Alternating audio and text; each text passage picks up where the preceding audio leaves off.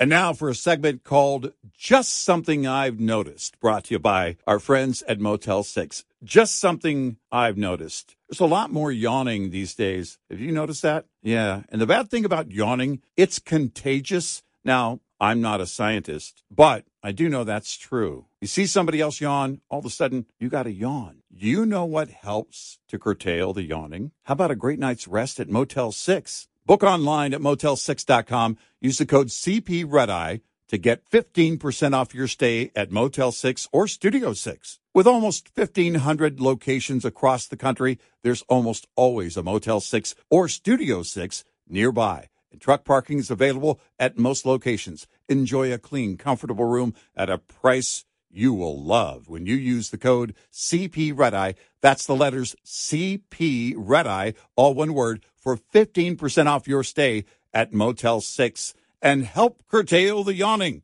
That's just something I've noticed. Brought to you by Motel 6.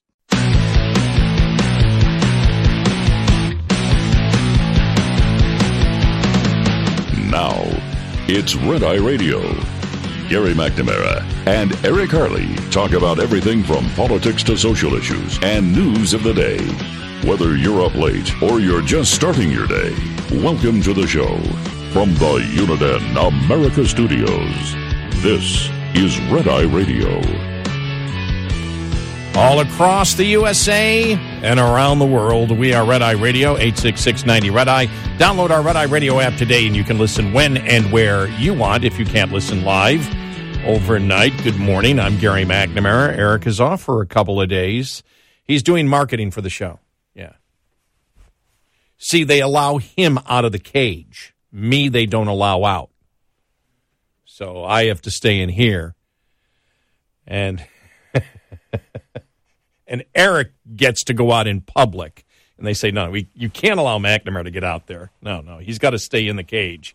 So I'm here in the cage with you, and taking Eric's place today will be all the audio cuts that we have. Man, what a day it was yesterday. We'll get to the left's reaction to the Nashville shooting here, which, of course, is insane, in just a couple of minutes. But just to give you a little taste of what's going on, I sat yesterday and watched a significant amount of Department of Homeland Security Secretary Mayorkas in front of the Senate yesterday. It was mind-boggling, and we've got just tons of audio on that one. Let me just give you a little bit of a little sample here, and just how tedious it is with Mayorkas, who won't answer any questions. Here's Ted Cruz. Has the crisis at our southern border made Americans less safe? Yes or no? Senator, we are dedicated to the safety. Has the crisis made Americans less safe? I don't want a discourse. It's a yes or no question. Senator, we have a challenge of. You refuse to answer the question. Mr. Secretary, let me show you how someone doing his job answers a question in a straightforward manner. Chief Ortiz, is the crisis that is currently ongoing at the southern border making the border less safe for Americans and aliens alike? Answer, yes. One word, one syllable, 3 letters. That's how someone answers a question and does their job. You're being a politician misleading the American people. Let me give you a chance again. Will you show the same integrity Chief Ortiz shows? Is the crisis at the southern border making Americans less safe? Yes or no? Senator, we have 260,000. You refuse to answer the question. Let's move on. You talk about tedious, but that went on for a significant period of time yesterday, and we'll get to not just Ted Cruz, but a number of the other Republicans who were asking questions, and it was it was beyond frustrating. Just beyond frustrating. I want to see if I can find this one. This is this is another thing we'll talk about here in a little bit. This is Biden's Interior Secretary before the House talking about electric vehicles, and this is quite an admission from the administration. Here we go. Okay. By deductive reasoning, that would mean that electric vehicles and renewables deepen our reliance on China, correct? Yes. Whoa. Also, Deborah, is it Haaland? Yeah, she was also one of the co-sponsors of the Green New Deal. Wait till you hear how she responds to questioning on the Green New Deal. I mean, it's just, they can't defend anything that they're doing. So we will get to that and more. I think that Charles Cook in National Review basically covered it all yesterday. He had a column that just said, therefore what? And he writes, ABC News anchor Terry Moran mischaracterized the legislation in Tennessee and implied that it may have been related to the attack. I printed it up here, and of course, when you print it up, it messes up at times, but I have it here.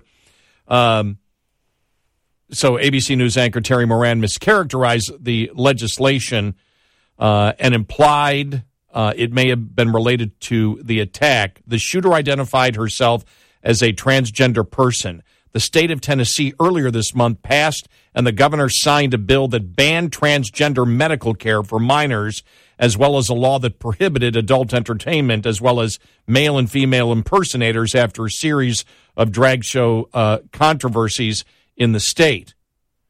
And then he writes, I would like to know what is supposed to come next in Moran's sequence. The shooter was transgender. Tennessee had passed some laws she didn't like. Therefore what? Therefore what happened makes sense? Therefore she had no choice but to murder some 9-year-olds? Therefore the state of Tennessee is guilty in some sense? What? I'd like to know why these facts were raised as they were. Because to be quite honest with you, I cannot see an innocent explanation for Moran having juxtaposed them with the news he was relaying. Certainly we can quibble over the scale of Moran's implication, but there seems to be no doubt that his words were explanatory in nature.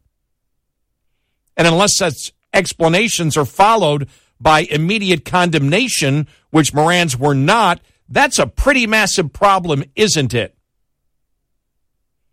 Elsewhere yesterday, NBC reporter named Benjamin Ryan tweeted that NBC has ID'd the Nashville school shooter as 28, who identifies as transgender and had no previous criminal record. Nashville is home to the Daily Wire, a hub of anti-trans activity. Okay, therefore what? Therefore, Walsh, Shapiro, and Knowles are ultimately responsible? Therefore, the shooter should have targeted those people instead? Therefore what, I'd like to know? I cannot help but notice that the press has found a clever way of having it both ways in situations such as these. If rather than 6 Christians being murdered by a transgender activist, a Christian activist was had murdered 6 transgender people, both Moran and Ryan would have said, well, they'd have said the exact same thing, wouldn't they? Whatever happens, the blame only runs in one direction. Someone did something horrible, and while you're here, have you heard about the right-wing speech or legislation that we'd like you to think explains it? Had they wished to, both Moran and Ryan could have mentioned all manner of equally irrelevant information, including just off the top of my head, that March 31st of this year has been marked out as the Trans Day of Vengeance. Had they wished to, they could have noted that there are a whole host of influential groups in this country that spend their days happily convincing trans people that opposition to irreversible surgery for minors is akin to genocide.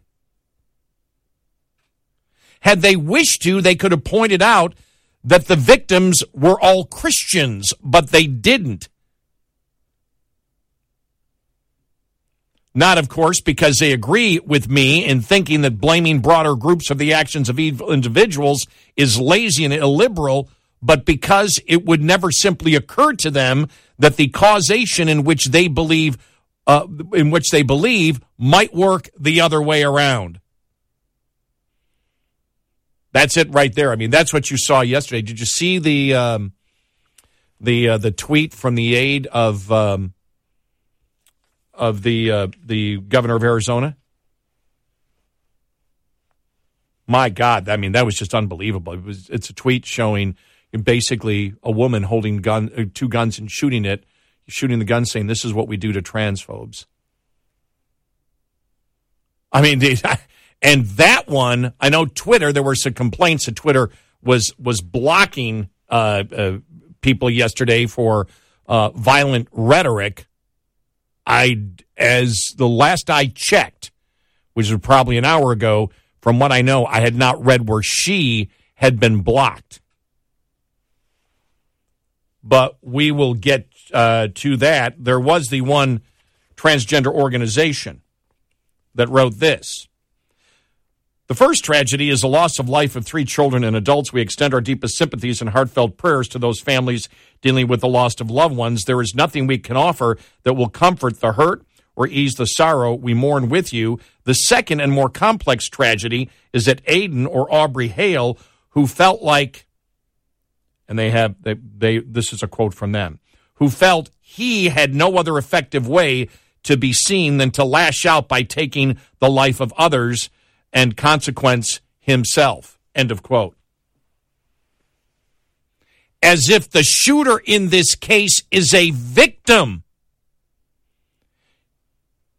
You know, when Eric and I were talking about this was yesterday morning before we went on the air, and I looked at him and I said, you know, I hate to say it, and we didn't know yet. I said, but if we find out that, you know, the manifesto and the reason this was targeted, the Christian school, was because of the insane liberal transgender activist movement mindset, then don't be surprised, because we know that already before this shooting, it was, and this goes all the way back to Ben Shapiro with the transgender woman. And I forgot what show that was on. It was, but where the transgender threatened to beat up Ben Shapiro. And Ben Shapiro said, "Why the violence?" And but the reason he wanted to beat him up is because he said, "You're not a biological, woman. You're a biological man." And everybody on the set blame Ben Shapiro because it doesn't matter whether it's the truth. The fact that Ben Shapiro told the truth justified the reaction of the transgender. And we know the mindset before the shooting yesterday was, if you don't lie about biology, you are responsible, in essence, for the suicides of any transgender because they are so hurt by your opinion that they committed suicide, which, of course, a response should be, well, then they needed a lot of therapy, because things are said all the time that offend people, and people don't commit suicide over it. And I said, just wait. Said, if there is, and again, the manifesto isn't out yet. People believe that's what it was about, but you had the one transgender organization, come out and say what they said, that basically the alleged shooter, the murderer, is a victim in this case. A victim of what? Of whom?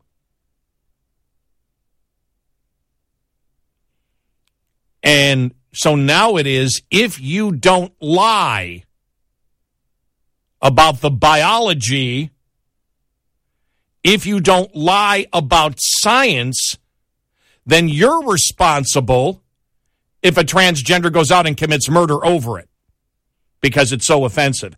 This is how insane, as we call it, the liberal transgender activist movement has gotten in this country.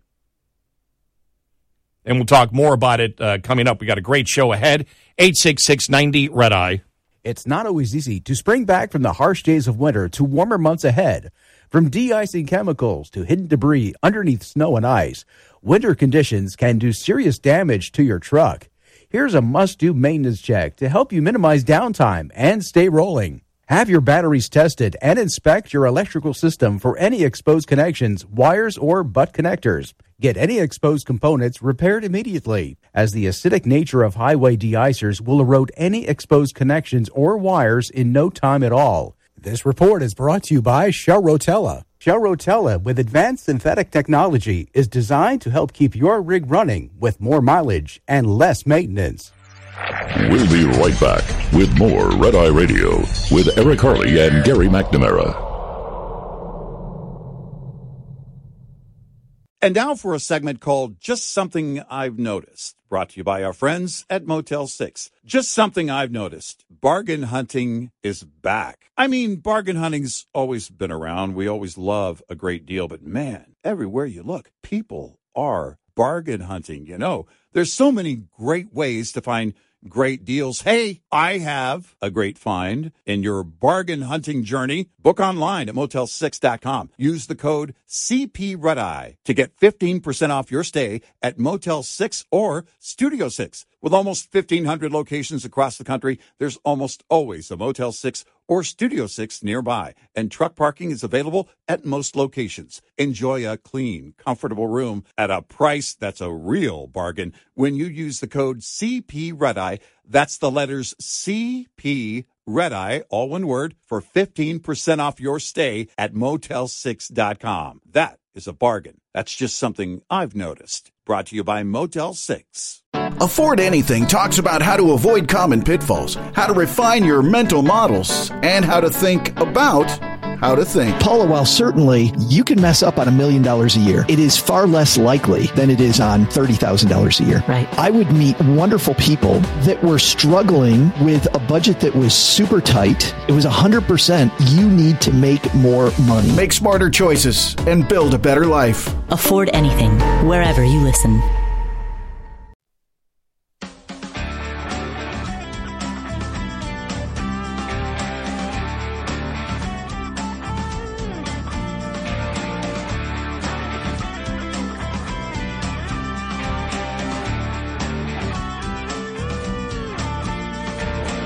It's Red Eye Radio. He's Eric Harley, and I'm Gary McNamara, 866-90 Red Eye. Eric has the morning off. It's me and you and a ton of audio we've got coming up on the show today. Need to give you an update. We may not be talking about this for the next couple of weeks. Reading here from Andrew McCarthy, who's been following this, former federal prosecutor. And he writes, though it doesn't say how, the New York Post reports that it has learned that there will be no indictment of former President Trump this week by the grand jury that is hearing evidence presented by Manhattan District Attorney Alvin Bragg. In fact, if the Post information is correct, and we're not in a position to evaluate that, the panel will hear no further Trump evidence this week and is not expected to resume considering the case next week either. Wow. Said because the grand jury proceedings are secret and the DA's deliberations about cases happens behind closed doors, we can't say for sure what is happening, but Bragg appeared poised to charge Trump 10 days ago. Now that looks less likely. Bragg has mothballed the case once before out of concern over its weakness. Now it's just as weak, but another year has gone by, so it's even more stale. Even some intensely anti-Trump Democrats, such as Van Jones, and we brought this to you, have urged that Bragg stay his hand. That is precisely because they are intensely anti-Trump. Their fear is that a weak prosecution brought by Bragg would discredit more serious investigations of Trump. He said if the Post is right, though, it may be weeks before we hear any new developments in Bragg's Trump investigation, assuming that there is going to be any new developments, which is uncertain. So, wow, I mean, how that has changed. But when when Bob Costello, Cohen's legal advisor back, a few years back, when he testified and said, no, sorry, everything that he's telling the grand jury is false. And then we found out that because he was an attorney for Cohen, it's like, well, how can you testify? What about attorney-client privilege? It's like, no, he waived it. And Cohen would say, no, he didn't. He's holding up the piece of paper on Fox. Here it is right here. He waived it. And so when Cohen got caught apparently in that lie, and then when the New York Post came out with all of those emails that showed that Cohen's other lawyers had actually told the federal government that Cohen was responsible for everything and Trump wasn't responsible for anything. In fact, they were claiming that Trump knew nothing about the payments, that it was all Cohen who did it. I'm looking at Eric and like, what am I missing here? How can they continue, going on with this process? And we kept thinking, well, this is so, how delusional can this guy be? It just doesn't make sense. And then we went, wait a minute, this is the DA that once he was elected said, okay, I am not going to prosecute anybody who commits an armed robbery with a gun. I will not prosecute them with a felony as long as they don't shoot the gun. He had to back off on that, but that's where his mindset is. And at that point, we said, okay, yeah, he's just completely delusional. But really fascinating how this has changed in the last 10 days, changed completely. But obviously what we had heard from Costello and the confusion we had is no longer confusion. It seems that it all makes sense because Bragg isn't moving forward for a while at least.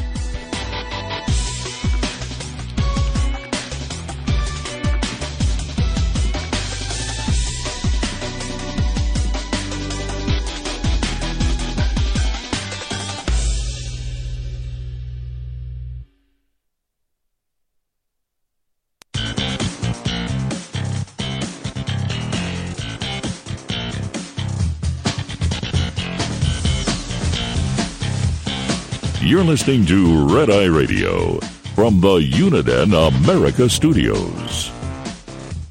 And I'm Gary McNamara. Eric has the morning off, so it's me and you. Feeling old today. Yeah, feeling old. A friend of mine posted on Facebook that Led Zeppelin's album was Houses of the Holy. Came out 50 years ago yesterday. And then it was like last week I saw that Yellow Brick Road from Elton John 50 years ago. A half a century ago, those albums came out.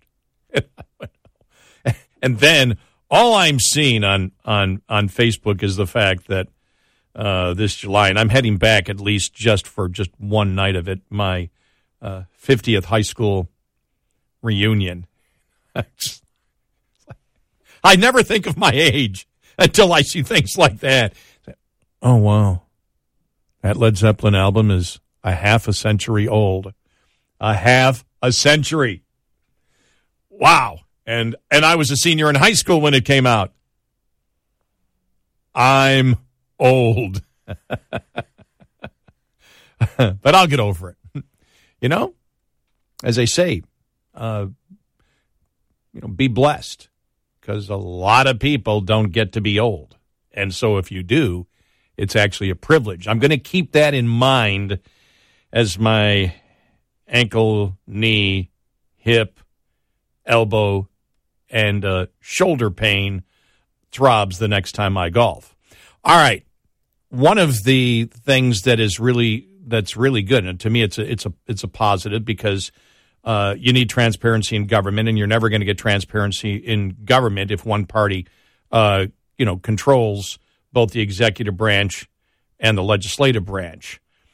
Well, you're getting some now because you're actually having Republicans that are asking questions of importance to different candidates. And I find it fascinating. I find I can't do much during the day because there's so many things going on right now. I'm just constantly on YouTube looking at all the different testimonies being given by different members of the Biden administration. I want to play this one here, and we're just going to we may not be talking a lot about it, but I just want to play these because there's so much other stuff to talk about that's current here for the last couple of days. But this one I had to play because it's the Biden Interior Secretary being interviewed. Now, Secretary Deb Haaland, she was a co-sponsor of the Green New Deal. And listen to some of these questions back and forth. Madam Secretary, you were in Congress in the 116th Congress, correct? Yes. And you were a supporter of the Green New Deal?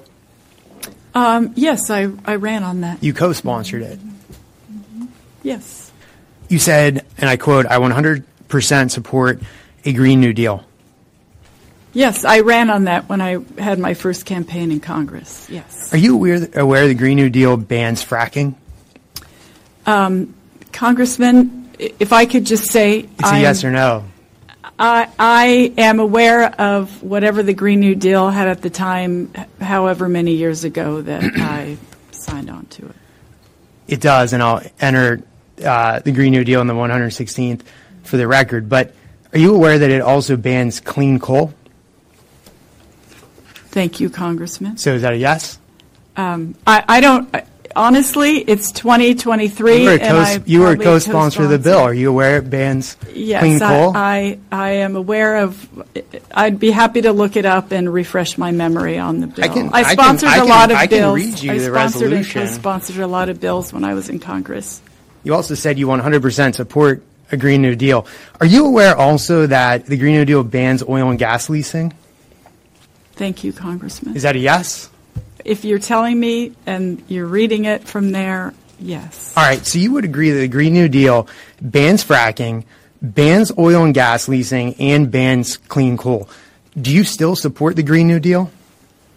Congressman, as the Secretary of the Interior... Yes or no? Do you support it or not? Well, I am a Secretary of the Interior now. I'm no longer a member of Congress. So you do still support the Green New Deal, yes or no?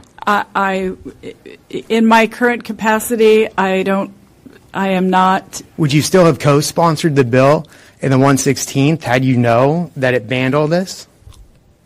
I'm not sure of the question. If I co-sponsored it when I was a member of Congress, I'm no longer. Knowing all these points, would you have still co-sponsored the bill? It's a very simple question. Thank you. I ran on the Green New Deal. Thank you is your response? It's yes or no. Would you co-sponsor it or not? I co-sponsored it, yes. Okay, and you don't regret that? No. And you still stand by your statement that you 100% support the Green New Deal? When I was a member of Congress, yes. Okay, there you go. I mean, how you have to pull teeth to get to that point. You know, sometimes, sorry, but liberals can be weird. Thank you? So do you support the bill that you co-sponsored? Thank you. It's an odd answer. Thank you. And she repeated it over and over again. That's the problem, as we have said, when you go back and you actually are able to cross-examine the left on the issues that they stand for. You know, she can say, I support the Green New Deal, but when he asks her the specifics of, you would ban this, you would ban that, you would ban this, you would ban that, those are the questions when you get to the minutia of it that she just doesn't want to answer. As we've said, the left cannot be honest about what they actually believe because they know the American people don't stand behind it. Getting back to the Nashville Christian school shooting yesterday and the murders, just some of the bizarre reaction on the same day that the attack happened. Arizona Governor Katie Hobbs' press secretary Jocelyn Berry sent a tweet that focused on pointing guns at transphobes. It's really, you look at it, you're like, my God. We've talked about the left and no self-awareness. Absolutely no self-awareness there. in essence, there's a shooting. Could you imagine if a press secretary, if there was some other type of shooting, and a press secretary for any other a Republican governor put up a picture of a woman shooting a gun and says, this is what we do to, basically justifying the mass murder. Could you imagine any Republican not being fired within 10 minutes? As far as I know, she hasn't been fired yet. Other information, now that this has all come out, and again, we're responding to the insane liberal transgender activist movement in their effort to promote the murderer as a victim in this particular case. A 2022 Canadian study found that youth who identify as transgender are at the highest risk of violent radicalization. The study, titled Meaning in Life, Future Orientation, and Support for Violent Radicalization among Canadian college students during the COVID-19 pandemic, explored the extent to which different demographics were open to violent radicalization. The study explains the COVID-19 pandemic has increased levels of uncertainty and social polarization in our societies, compromising young people's capacity to envision a positive future and maintaining a meaningful sense of purpose in life. Maybe that could go back to the poll we brought you yesterday about values. Within a positive youth development framework, the present study investigates the association of positive future orientation, presence of and search for meaning of life, and support for radicalization is a diverse sample of Canadian college students. In the study of Quebec youth, they found that transgender youth were the group at the highest risk of violent radicalization.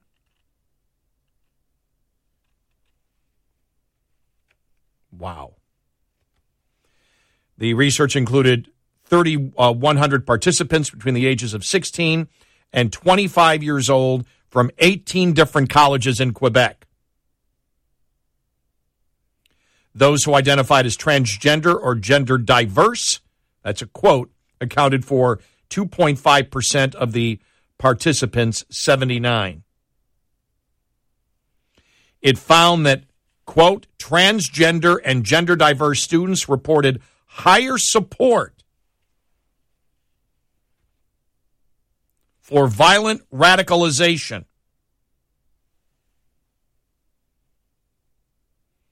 This is in line with the results of a recent survey conducted during the pandemic that highlighted high-level support for violent radicalization as well as psychological distress among gender minorities.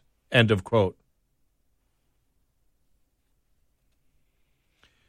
So there you go. Just and so all this now is going to be brought up into the open, but the left yesterday, I mean, it was just, it's just amazing. I did see, I got to find it here. I wondered, did I bookmark this? I hope I did. Oh yeah, here it is. And this was actually posted by an anti-Trumper, Jonah Goldberg, who says, wait, this is parody. Come on, Reuters. Here's a Reuters headline. Former Christian school student kills three staff at Nashville shooting. And what does that imply? That implies, okay, a Christian school student did it. This was about pro-Christianity. And that got a lot of play. So, like I said, it was such a terrible tragedy, and yesterday compounded by the insanity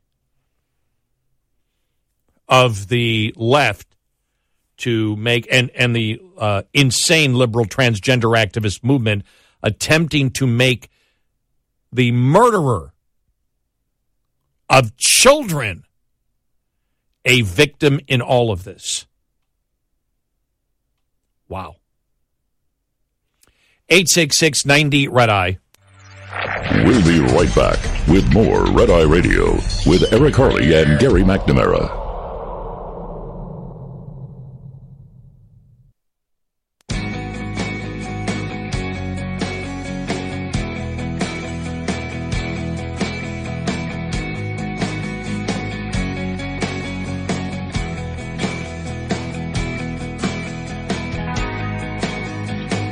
It's Red Eye Radio. He is Eric Harley, and I'm Gary McNamara. 866-90-RED-EYE. Let us go to Keith in Detroit. Keith, welcome. You're on Red Eye Radio. Welcome to the show. Hi, Keith. Hi, long-time listener. Love the show. Thanks for taking my call. You're welcome. What's up? I wanted to talk about, I've heard of, and through the stories I've been listening to with that shooting in Nashville, that there was a manifesto that the shooter had, and I'm wondering if the manifesto does not fit with the left's narrative, is it going to be squashed? What do you mean? What do you mean squashed? By the media won't cover it? Yes, the large media won't cover it. Yeah, I mean, why has it not been released already? Because it's still part of the investigation, and they haven't decided whether to release it or not. And you have the liberal transgender activist movement vehemently stating that it should not be released because they believe it will cause more violence towards transgenders. Remember, they're promoting... Right, which was my point. Right. Remember, they're promoting the point, the liberal transgender activist movement, that there is a genocide going on against transgenders, which of course is ridiculous. There's no genocide going on. But part of the genocide part of the genocide is not allowing minors, the whole push to not allow minors to change their bodies or take hormones, they also view as part of the genocide. And so they don't they don't wish it to be released. And my thing would be simple. If you don't release this manifesto, then no manifesto ever is released to the public, and that isn't likely to happen. But it's look, it's. And if I can just make one more. Go ahead. Go ahead. Yeah. I still, again, I got to say, I don't understand why we don't have retired military or retired police in the schools with a weapon. One of the fathers... This shooter shot her way in. Yeah, the one father who has been quite vocal, his daughter was killed at Parkland, said the same thing yesterday. In fact, I'll have that story coming up following the top of the hour. So thanks so much for that. But we'll get to that story. 866-90-RED-EYE.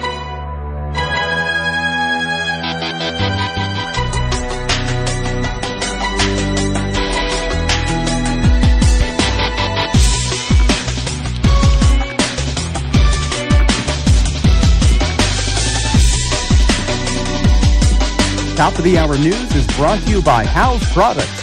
Visit houseproducts.com.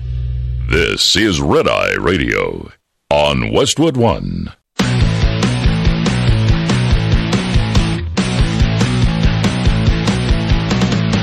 Now, it's Red Eye Radio. Gary McNamara and Eric Harley talk about everything from politics to social issues and news of the day. Whether you're up late or you're just starting your day, welcome to the show. From the Uniden America Studios, this is Red Eye Radio. All across the USA and around the world, we are Red Eye Radio, 866-90-RED-EYE. I'm Gary McNamara. Eric has the morning off. Download our Red Eye Radio app today, and you can listen when and where you choose if you aren't able to listen live overnight. The preferred method. Interesting, because the last caller brought up the fact of, are we going to, harden schools? again, the argument we get back to it that we need gun control. You heard the president yesterday. The president was out there. The things he was saying was so false. Reminds me of when he said that the Second Amendment under the Constitution, remember, banned cannons. It was like, no, it doesn't. He was saying yesterday that we don't allow flamethrowers. Actually, you can own a flamethrower. They're not illegal. He said you can't own a machine gun. Actually, you can own a machine gun. Now, you have to go through an extremely long process to get one, but you can. And even though these weapons were not used, he talked about automatic weapons. Automatic weapons were not used in this. They are extremely rare. Like I said, you can get a permit. Now, apparently you can't own a machine gun that was built before 1986. I did see that yesterday, but he just was what else? Let me see. What else did he – I want to make sure we grab what else he said yesterday here on this. He said that guns are the leading cause of death for children. That is not true. Automobile accidents are. It's the usual of what you get. Now, Mayorkas was testifying before Congress yesterday and says he wants a ban on assault weapons. Here's this audio from Senator Kennedy asking him, can you define an assault weapon? Here it is. Mr. Secretary, do you agree with the president that we should ban the private ownership of assault weapons in America? Senator, I do. What is an assault weapon? It is, for example, an AK-47. Can you give me a definition other than just pointing to a specific weapon? Would there be other weapons besides an AK-47 you would ban? There very well are. And I remember when I was a federal prosecutor in the Central District of California from September 25th, 1989 to, I believe it was April 2001. And I thank you for your service, but if you could answer my question. The vast majority of law enforcement officers, leaders with whom I worked were greatly in support of the assault weapons ban. Mr. Chairman, you know why we get so frustrated with you? Because you won't give straight answers. I think I just did. No, you didn't. No, you didn't. Do you have a definition of an assault weapon? I am confident there is a technical definition of what is an assault weapon, and it was assuredly used in the context of the statute that previously existed banning assault weapons. It really is amazing how many on the left will say ban assault weapons and they can't define what an assault weapon is. I mean, that is just, we need to ban this. Well, what's a definition? I can't tell you. Somebody knows what it is, but we can't tell you what it is because we actually don't have a definition of it. You will have the people on the left once in a while say, well, it's automatic weapons. Well, automatic weapons, I don't know the last time an automatic weapon was used in any mass shooting. Has to be a long time. St. Valentine's Day Massacre? Okay, but seriously, I just don't know when the last time it was. And so you've got and that's expected. I mean, I'm not surprised by the effort to want to ban guns. And, we've talked about this, already got some messages. We need to ban guns from young people. You can't. She was 28 years old. That doesn't apply. So it doesn't apply to 28-year-olds. So I did see a story that her parents knew that she had emotional and mental problems and knew that she had a firearm. I saw that story yesterday. But as we have stated before, when you look at whatever they wish to deem as assault weapon, rifle, whatever you wish to call it, however you define it, AK-47 or AR-15 or whatever, because that's what Mayorkas brought up. Rifles are used in just a very, very small number of murders in this country. And we have stated this before, it is a slippery slope that once rifles are gone, well then what is responsible? Because we know who's responsible, the human beings, but what will human beings use at that point, and what do human beings use the most in firearms when it comes to murders? Handguns. The next thing would be handguns have to go. The goal is total gun control. Because if you don't have total gun control, the left believes that there will be many, many more murders, and therefore no one should have a gun except the police that they wish to defund and they don't trust at all. The Andrew Pollack, school safety advocate who lost his daughter in the Parkland, Florida shooting, pleaded with parents yesterday, this from the New York Post, to take matters into their own hands in light of the Nashville school shooting. A lot of these shootings, even the one that just took place, was avoidable in my eyes. Pollack, whose daughter Meadow and 16 others were killed when a gunman opened fire at her school in Parkland in 2018. What we're failing to note is that parents need to wake up and demand that they have programs in place in their school, like the Guardian program in Florida, where there's training for teachers, training for veterans, training for individuals that could work at these schools and be able to carry in the school.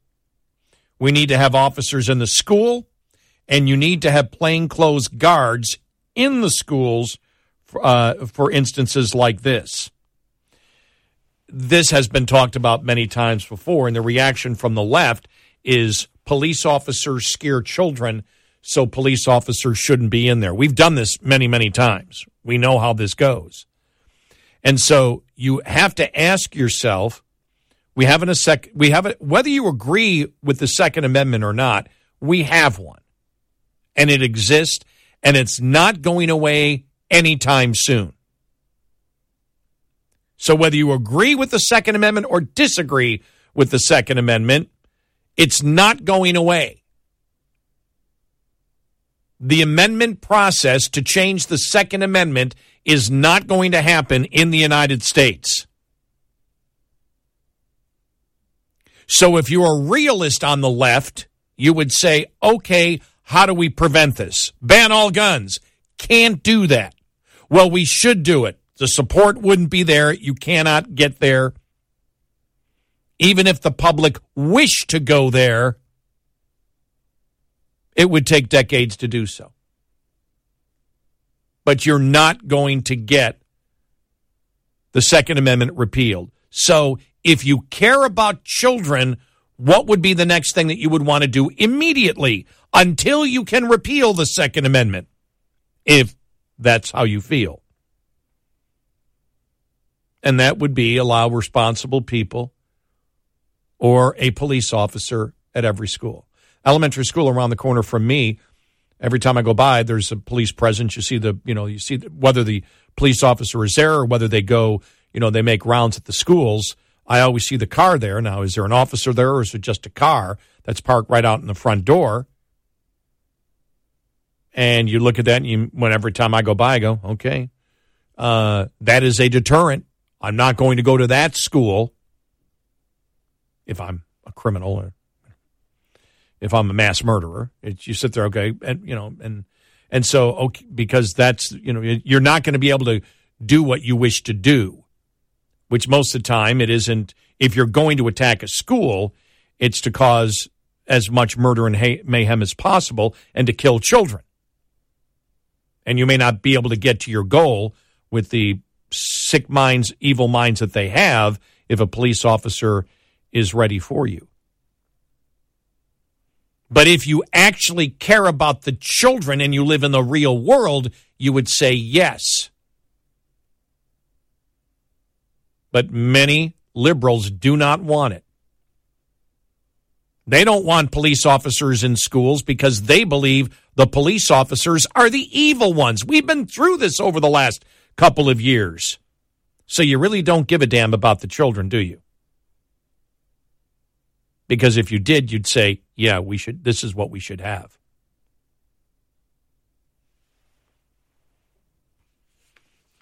So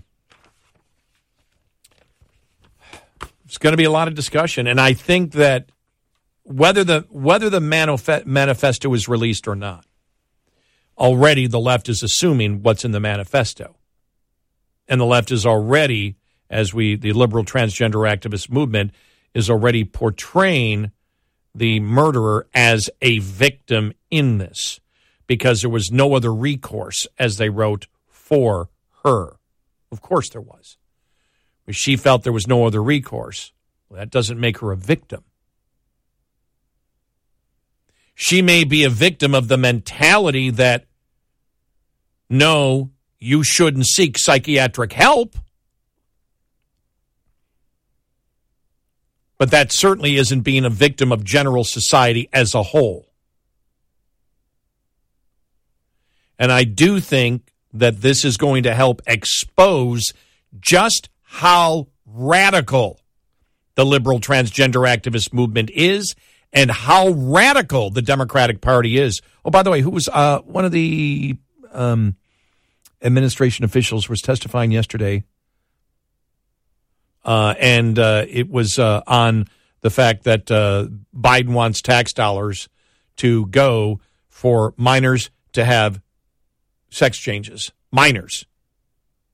This is how radical these people are, how radical and perverted they are. 866-90-RED-I. Most owner-operators leased to larger carriers are paid on a per-mile basis or a percentage of revenue per load. The per-mile basis is most prevalent among larger fleets, percentage at smaller. Pay per mile tends to dominate discussions about pay just because it's easier to measure, and pay per mile often is wrongly used as the deciding factor in leasing to a carrier. While pay per mile can be a vital factor, it's not a cure for every ill, nor does it mean a big settlement check is coming an owner-operator's way. Why? Because pay per mile always must be considered in balance with gross revenue as well as total costs. Gross revenue can include flat mileage pay that varies by length of haul, percentage revenue pay, and more. Most importantly, though, for every revenue dollar generated, only part of that dollar is profit. But for every extra dollar of cost saved, the entire dollar contributes to profit. Knowing and understanding your cost to operate is fundamental to understanding the true value of any pay package. Owner-Operator Business 101 is provided by Shell Rotella. Shell Rotella, with advanced synthetic technology, is designed to help keep your rig running with more mileage and less maintenance. Lines open for your calls. 866-90-RED-I on Red Eye Radio. What's up, everyone? It's Reality Steve, your number one source for all things Bachelor Nation and reality TV. Every day, I'm giving you the behind-the-scenes juice and your info on all your Bachelor Nation stories, and also interviewing some of your favorite reality stars. My name has been synonymous with spoilers, but I'm so much more than that. Give me a listen. The Reality Steve Podcast, part of the Believe Network. Just search BLEAV on YouTube or wherever you listen.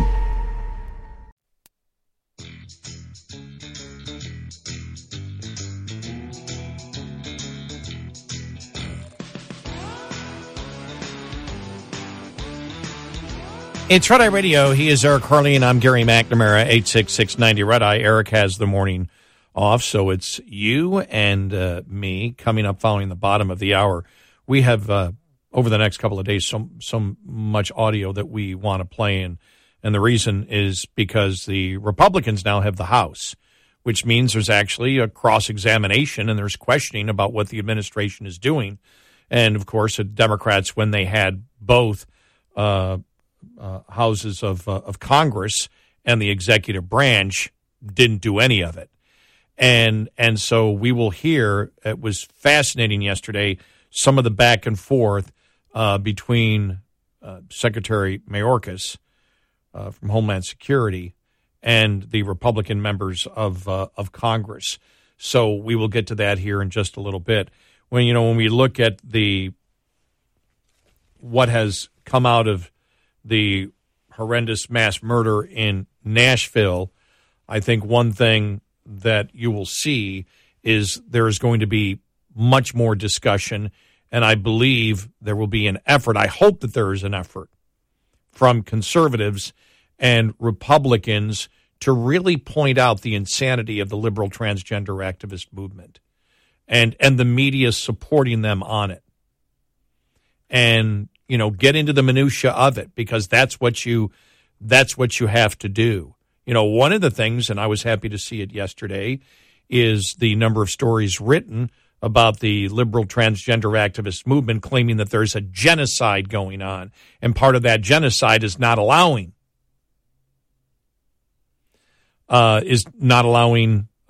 children without parents' permission to get sex changes. And we brought you early in the show how ABC reported it, how NBC reported the shooting, and in essence are implying that it's somehow related to Republicans. Well, I won't say related, that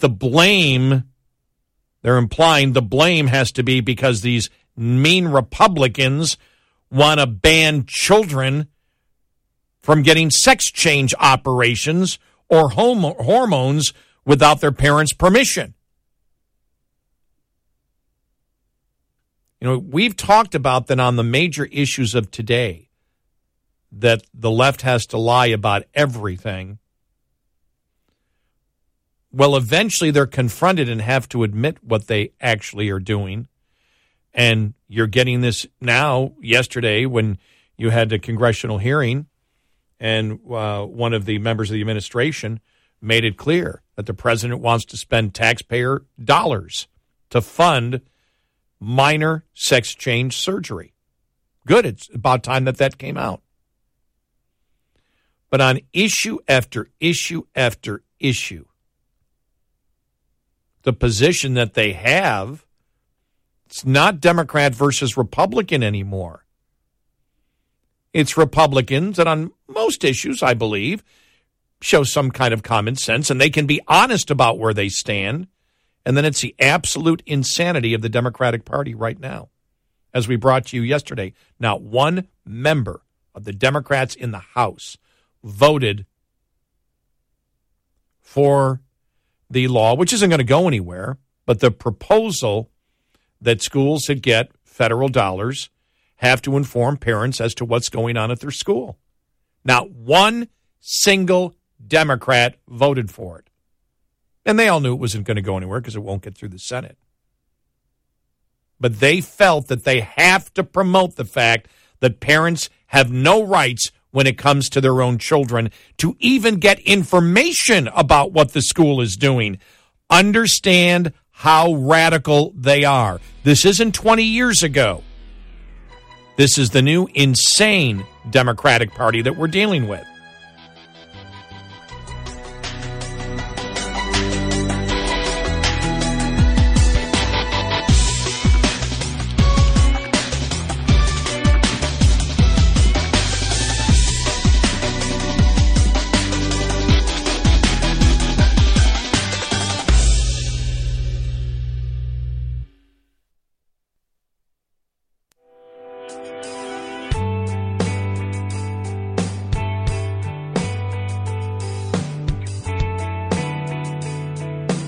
Call in and get a word in edgewise.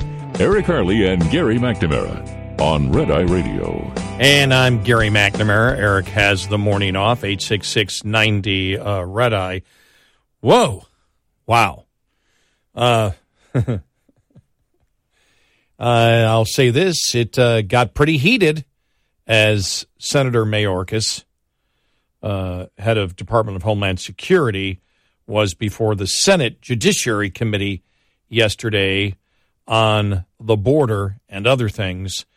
And I've got so much audio. I want to start with Ted Cruz and some of his questioning of Mayorkas yesterday. Okay, we had it. Here it is now. Good morning, Secretary Mayorkas. Good morning. Is there a crisis at our southern border? Senator, there is a very significant... That's a yes or no question. There's a very significant... Is there a crisis? Senator, there's a very significant challenge... I think your microphone is not on. There is a very significant challenge that we are facing. Yes or no, is there a crisis? I believe I've addressed that question. So you're refusing to answer? Senator, there is a very significant challenge, and will you answer if there's a crisis? Therefore, we are dedicating the resources... Okay, so you're refusing to answer. Well, Secretary Mayorkas, I'll tell you someone who is willing to answer, which is your and President Biden's chief of the Border Patrol in a sworn deposition in July of 2022 when asked, would you agree, Chief Ortiz, that the southern border is currently in crisis? Answer, yes. Notice none of those wiggle words, none of that equivocation. One word, one syllable, yes. Are you willing to speak with the same clarity as Chief Ortiz? Is there a crisis at our southern border, yes or no? Senator, I'm very proud to work alongside... So you refuse to answer. Let me ask you the next question. Has the crisis at our southern border made Americans less safe, yes or no? Senator, we are dedicated to the safety and security. Has the crisis made Americans less safe? I don't want a discourse. It's a yes or no question. Senator, we have a challenge of... You refuse to answer the question. Mr. Secretary, let me show you how someone doing his job answers a question in a straightforward manner. Chief Ortiz, is the crisis that is currently ongoing at the southern border making the border less safe for Americans and aliens alike? Answer, yes. One word, one syllable, 3 letters. That's how someone answers a question and does their job. You're being a politician misleading the American people. Let me give you a chance again. Will you show the same integrity Chief Ortiz shows? Is the crisis at the southern border making Americans less safe? Yes or no? Senator, we have 260,000... You refuse to answer the question. Let's move on. And security of the Next question, Mr. Mayorkas. Has the crisis made aliens less safe? Yes or no? Senator, we are seeking... So you won't answer that question either. It's a yes or no. Has it made aliens less safe? Senator, smugglers are exploiting... Has the crisis made aliens, less safe? Are you willing to answer it? Senator, the smuggling organizations... Okay, you're filibustering again. Let me ask you this question. How many migrants have died under President Biden? Senator, your phrasing of the question is actually quite misleading. How many migrants died in 2022? Approaching our southern border? Yes. Precisely why we are seeking to exclude the smuggling. Do you know the answer? Do you know how many died? I do not. You do not. Of course you don't. I know how many died. 853. That is 853. And by the way, here are the numbers that have died every year. You go back to 1998, you see it's consistently between 300 and 400, 300, 400, 400. Suddenly, 2021, what happens? You get in office, and that red line are dead bodies. I've been on the Rio Grande, and I've seen dead bodies floating there who've drowned because of your refusal to do your job. You don't even know how many have died. What do you say to the Texas farmers and ranchers who find pregnant ladies dead on their property, who find toddlers dead on their property? What do you say to them? I say that is why precisely we are taking it to the smuggling organizations. But you are not. That is simply not true. Number 2, it is let me read from the Wall Street Journal. The Wall Street Journal 2 weeks ago ran an article entitled, "It's like a graveyard. Record numbers of migrants are dying at the border." The story begins with this chilling line, quote, Eagle Pass, Texas. Local officials keep a refrigerated truck to hold the bodies of migrants who drown in the currents of the Rio Grande while trying to cross the border into the U.S. Mr. Chairman, I ask unanimous consent that this article be entered into the record. Let me ask you a different question. How many children have been sexually assaulted by human traffickers under the Biden administration?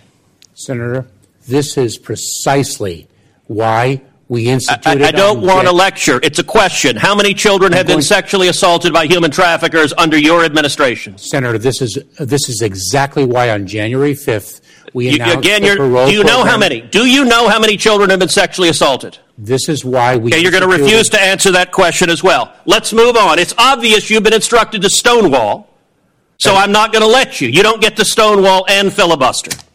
Now, one of my Democratic colleagues before said the Democrat talking point, quote, this problem didn't start under Biden.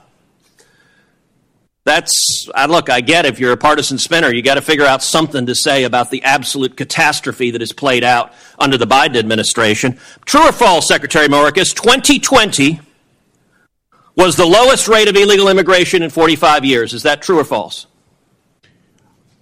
It is certainly the lowest level of immigration in many, many years. And what was it in 2020? What was it, Senator, in 2020 that impacted the entire world, including the United States? Okay, so your testimony is the reason we had the lowest rate was COVID. It had nothing to do with building the wall, nothing to do with any catch and release, nothing to do with Remain in Mexico. With all respect, Mr. Secretary, that answer is laughable.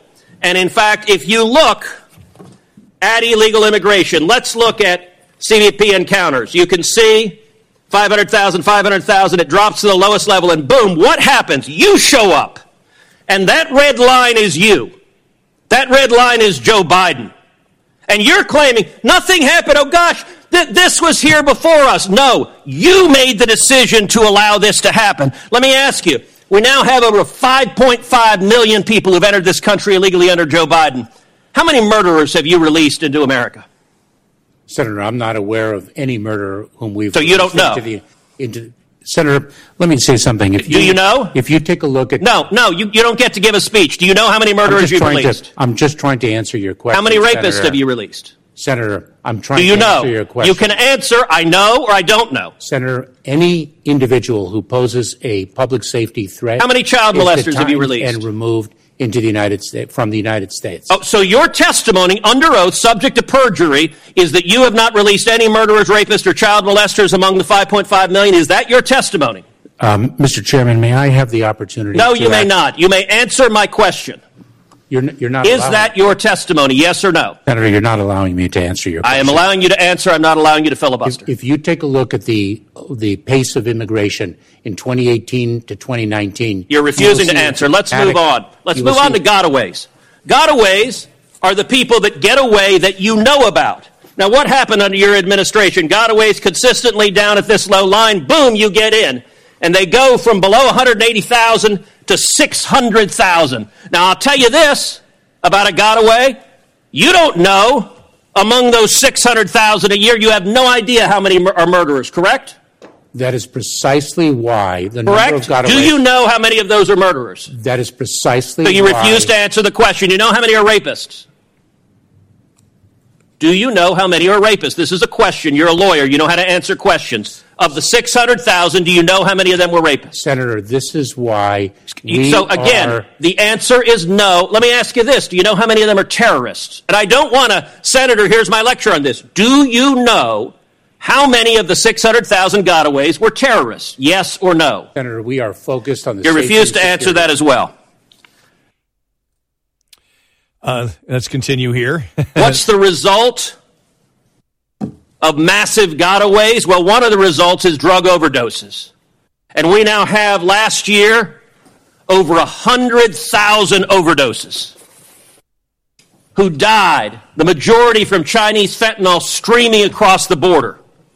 Now, you told Senator Cornyn, you care, but look what has happened under your policy. When you open up the border to the worst illegal immigration in our nation's history, people die. You claim you care. Mr. Secretary, that is a lie. You know, some months ago, Karine Jean-Pierre stood up at a White House briefing and said, people are not just walking across the border. Was she telling the truth? Senator, you are... Was she telling the truth? So profoundly disrespecting... Was she telling the truth? 22 years okay, of government service. You get to answer questions. You don't get to give speeches. Senator, I served as a federal prosecutor. All right, you're refusing to answer. If you look at, she was lying, and she was not lying on her own. She was lying on behalf of the President of the United States. Now, the photograph people, walking. She was lying on behalf of the President of the United States. This is a photograph from just one day along the Rio Grande of hundreds of thousands of people walking across the border. You have allowed this to happen. The photograph that was before, what are these wristbands? I don't know what they are. You don't know what they are. Mr. Secretary, you have just testified to the American people you're incompetent at your job, because I've been to the southern border, and if you go to the southern border, along the southern border, you see thousands of these wristbands because the illegal immigrants wear them. The drug cartels, every color corresponds to how many thousands of dollars they owe the cartels. You have turned these cartels into multi-billion-dollar criminal organizations, and these are modern-day leg irons because these are children being sold into sex slavery, and you don't even know what they are. That is astonishing. Mr. Secretary, how many children have been sold into sex slavery under your administration? Senator, we are taking it to the cartels. How many children have been sold into sex slavery? Do you know how many children have been sold into sex slavery? To an unprecedented degree. Mr. Secretary, I want to say to you right now, your behavior is disgraceful, and the deaths, the children assaulted, the children raped, they are at your feet, and if you had integrity, you would resign. Well, not a lot of gray area there, huh? Wow. Ted Cruz and Mayorkas yesterday, and that's just some of it. I mean, it was fascinating to watch. One of the things that we have said over and over again is that, the reporters, when they ask questions, for example, with Karine Jean-Pierre, they really don't have a choice. She can filibuster and not answer the question, but they should call her on it when she doesn't. They should do exactly what Ted Cruz did. Here's my question. You're not answering my question. You're filibustering. You're giving an answer, but the answer is not related to my question at all. And so you have no other choice with Mayorkas, because remember, does he still walk around and say the border is secure? Did he change his lingo on that one? Remember how long he did that, and people just laugh. But this is just how incompetent and how, in my opinion, non-caring this administration is. Look, when Raul Ortiz was up there, the Border Patrol chief, he answered it. He answered the questions. He answered them honestly. Mayorkas is a politician. He's a bureaucrat. And his whole goal is to ensure that the American people do not know what is going on the border. And his whole goal is to not tell you the truth. And you just heard it right there. 866-90-RED-EYE. Get in touch with Red Eye Radio, toll free at 866-90-RED-EYE.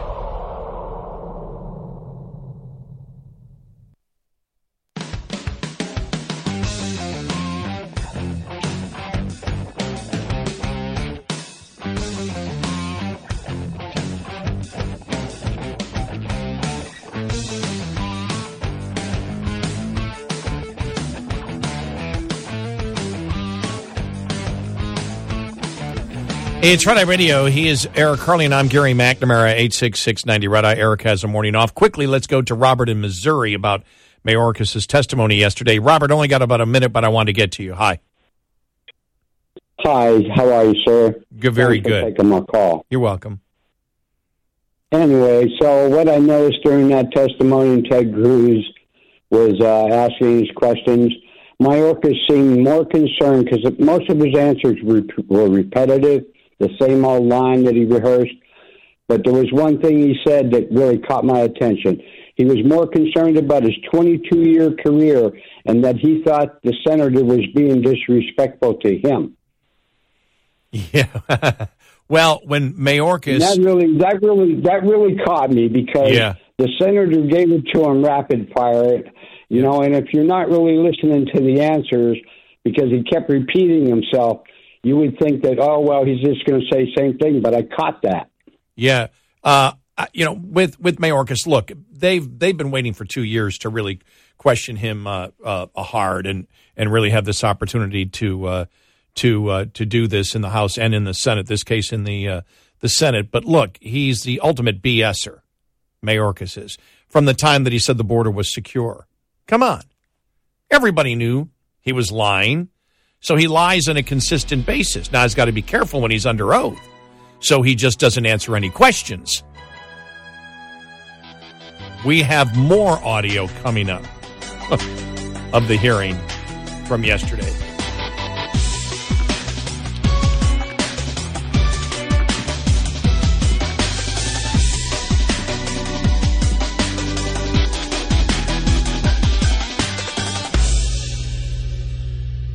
This is Red Eye Radio on Westwood One.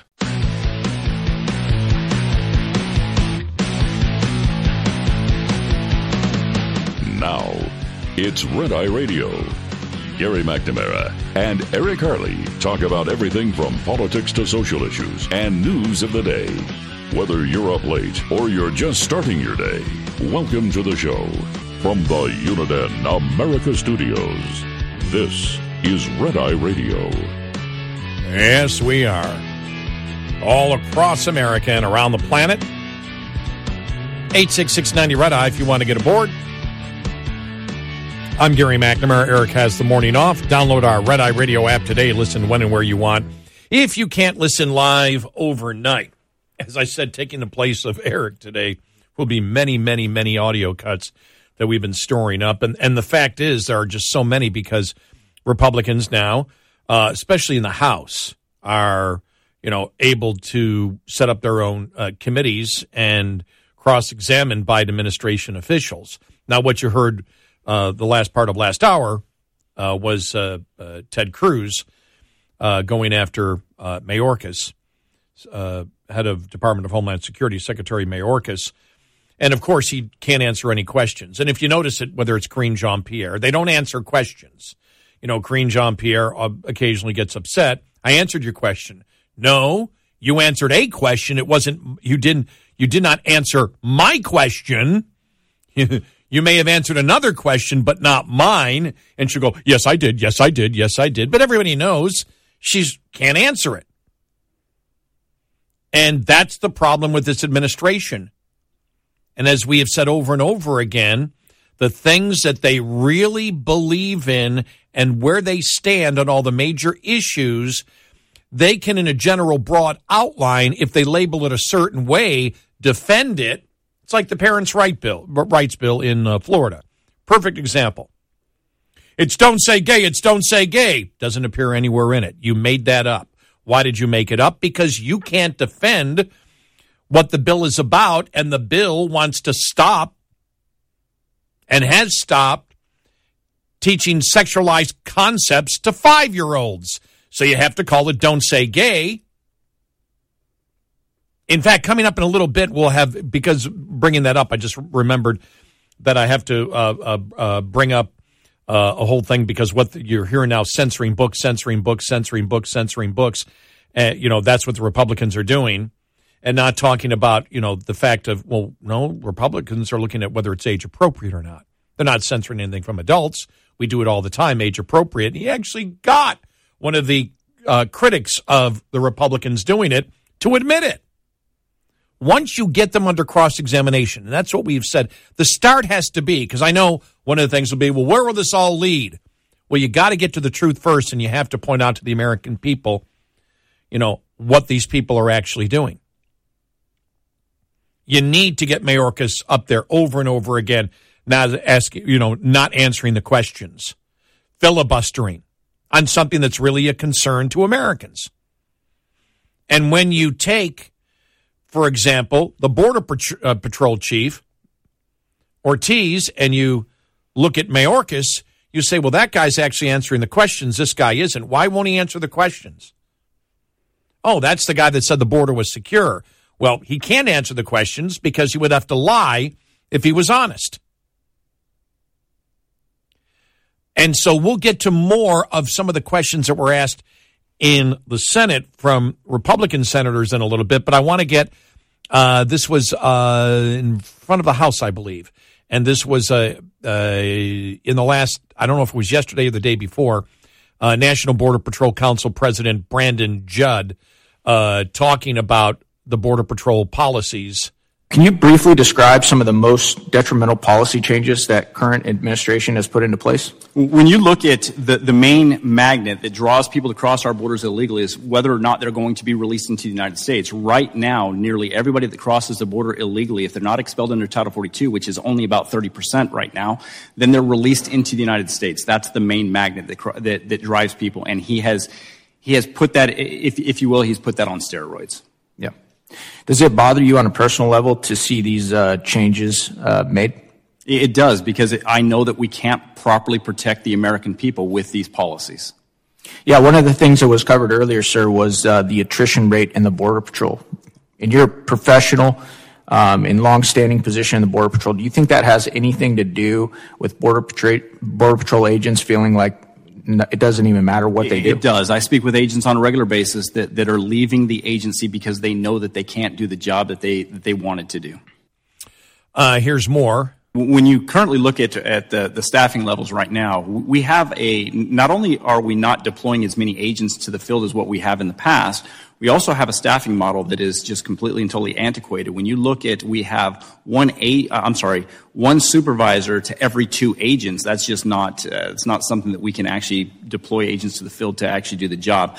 Then on top of that, when you pull more agents out of the field, what it does is it requires agents to patrol an area that is just not patrollable with just one single agent. Again, you cannot control an area if you are deploying an agent to patrol for every 30 miles. That agent is responsible for 30 miles. It's impossible to do that, and it's impossible to detect, and it's impossible to quantify how many people are crossing when you do that. So I fully agree that we need to not rob resources from a particular place in the border to go elsewhere. But then the ranking member's opening statement suggested that the issue is Republicans won't support enough resources. But it seems to me that is, in general, with respect to the open borders policy the Biden administration has pursued, the way they've converted everything into processing people into the country faster, if we apply more resources in general, we're just going to process people into the country faster. And it's not going to secure the border or make it more orderly. What do you say about that? No, that's absolutely correct. And when you look at what he's proposed, 300 new agents, that's a drop in the bucket, especially when we're losing agents at a 6.8% attrition rate right now. Again, it's just absolutely unsustainable. We cannot send agents from the northern border to the southwest border and expect to keep control of the northern border. There you go. That's National Border Patrol Council President Brandon Judd speaking before Congress. And this is all necessary. You've got to point out where the administration is lying and the destructive policies, because that's the one thing that I think is really unique to this administration, is that on all the major issues, in fact, when we've talked about this, all the major challenges that we face here in America today, all these insane problems, it's not that the government can't solve these things that organically appeared just because in life general things go wrong. These are actually the calculated policies of the Democratic Party. This is what they wanted to do on everything from debt to bank failures to the border to energy to inflation.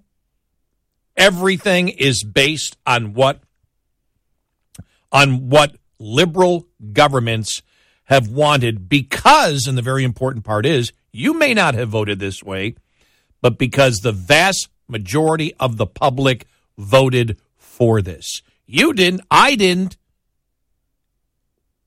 but the majority of Americans over the last 30 to 40 years in this country voted for exactly where we are right now. And the Democratic Party has not moderated. They've now gone into the insane stratosphere. Here's one for you. The United Federation of Teachers canceled a whiteness workshop. This was in New York. The virtual United Federation of Teachers seminar aimed to help resist, quote, the harmful effects of whiteness in our lives, end of quote.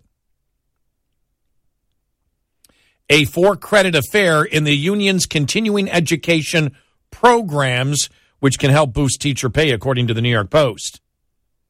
But the response was swift and merciless once word got around about a class that sought to give, quote, a better understanding on how to center ourselves in the struggle against whiteness.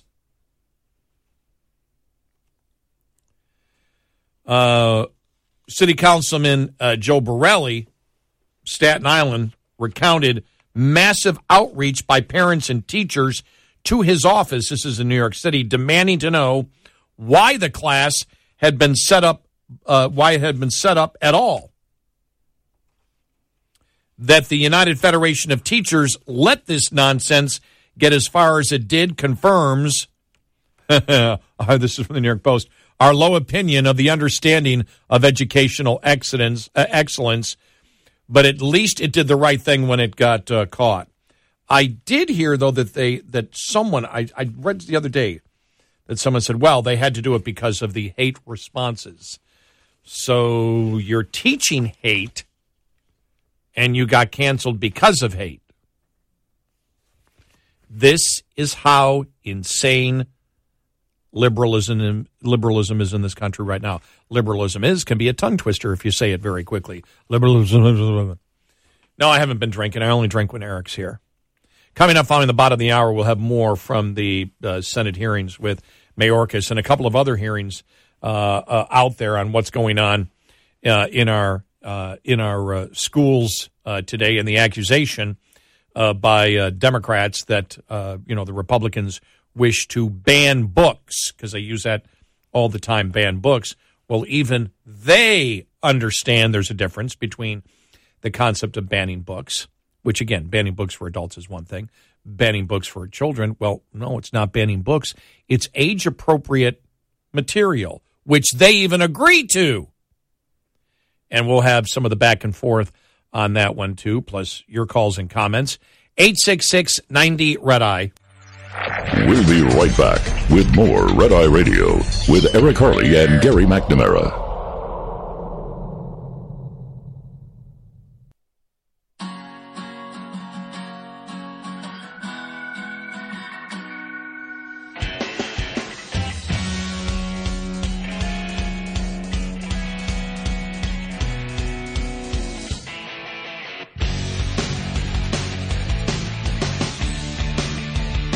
It's Red Eye Radio. He is Eric Harley, and I'm Gary McNamara, 866-90-RED-EYE. Eric has the morning off. I am here, though, with you. Coming up following the bottom of the hour, we will get to more of the Senate hearings with the Secretary of Department of Homeland Security, Mayorkas, yesterday. What a zoo that turned out as. He really won't answer any questions. Again, that's where the Biden administration is. We're just not going to answer any questions. So that coming up. In other news,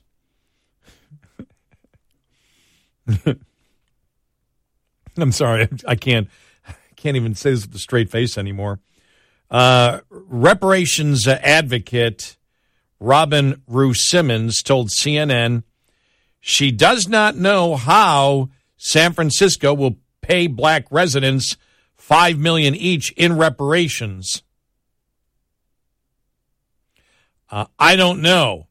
And so those are the challenges that we all have as municipalities. Apparently she did it in Evanston, Illinois, they did it. Was it a $25,000? And they took it from the marijuana money that they were getting. So in Evanston, Illinois, apparently they did limited reparations, or are doing limited reparations, and she was a part of that. And look, in all of these liberal enclaves that are doing it, we are very, very happy that they admit their incredible racist guilt, that they feel that they have to pay reparations because of their guilt. At least the admission is there. And we've stated many times before, they understand that they are the party of identity politics that judge people by groups and not individuals. That is the key to racism. You judge people by groups. We're not going to judge you as an autonomous human being. with the mind, heart, and soul of your own, we will judge how you must think and act by the color of your skin or your sexuality. Or if you think you're another gender.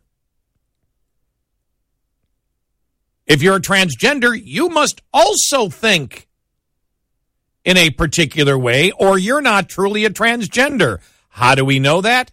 Caitlyn Jenner. Well, Caitlyn can't be a transgender because Caitlyn's a conservative. You must be a liberal. Caitlyn's never lived the life of a woman. Remember the unique criticism for Jenner on that one? That was just... Everything is about identity politics. They judge people by groups, and they promote the fact that it's not hidden. It's not like I'm making this up. Every single Democrat listening right now knows that it's a Democratic Party that, again, behaves and has the mindset of identity politics, judging people by groups. The thing was, what was never recognized, and it should be brought up by conservatives, I think, much more often, is that it started, the identity politics really grew in the Democratic Party with their bigotry towards blacks. That's when I noticed it first starting, when I became a talk show host in 89. And modern talk radio was in its infancy, and that was where it became political advocacy, where you're out there and you're promoting a particular opinion. The early black conservative talk show hosts, man, they took it hard.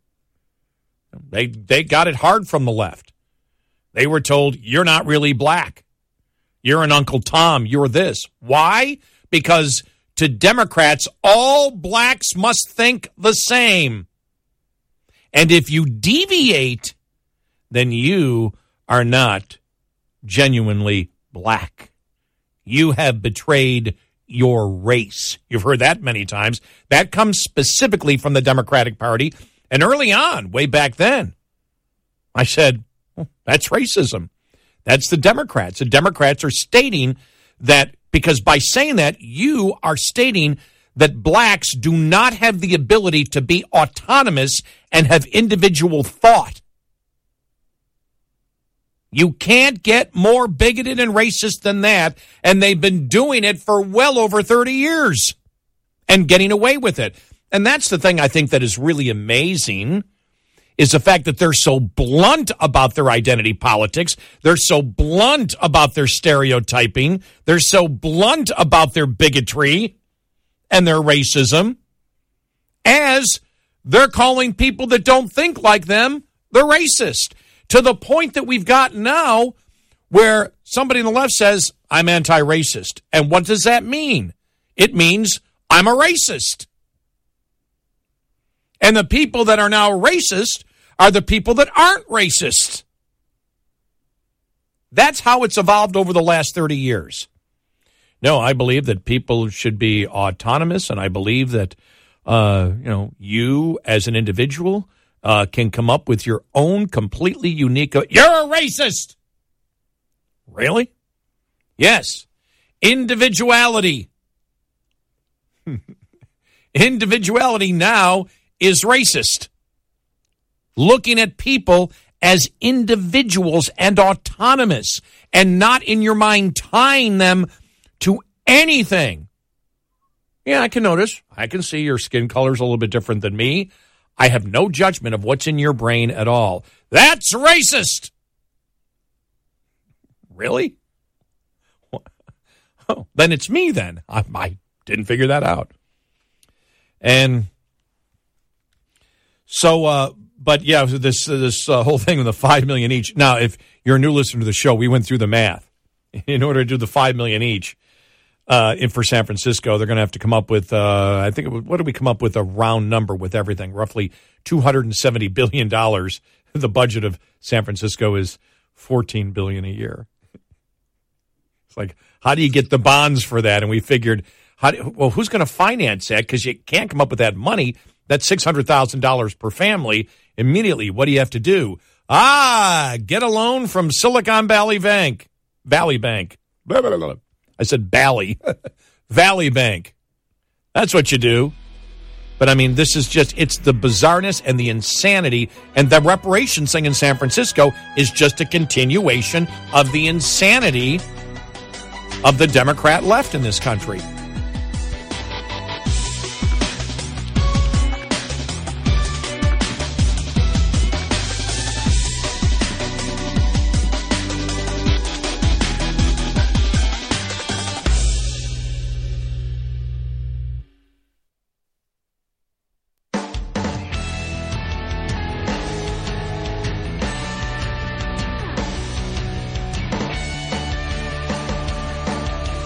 You're listening to Red Eye Radio from the Uniden America Studios.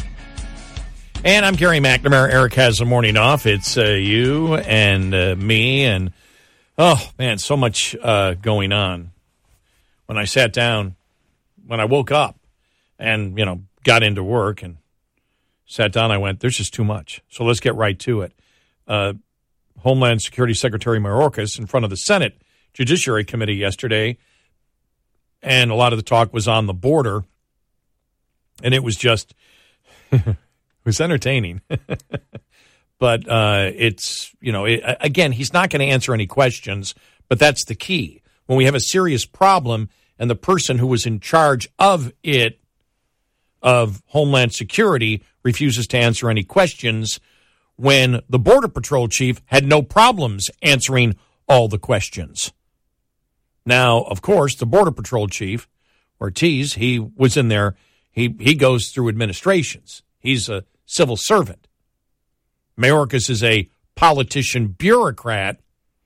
And it's fascinating. And I wish, that would be something to do, even though the time span would be different, but to go back and forth, splice in the Border Patrol chief, Ortiz, answering a question, and then going to Mayorkas.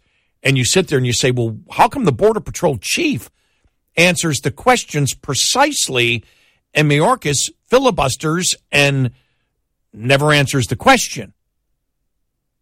And that's easy because the Border Patrol chief does this every day and is not about and has nothing to do with creating the policy that we currently have.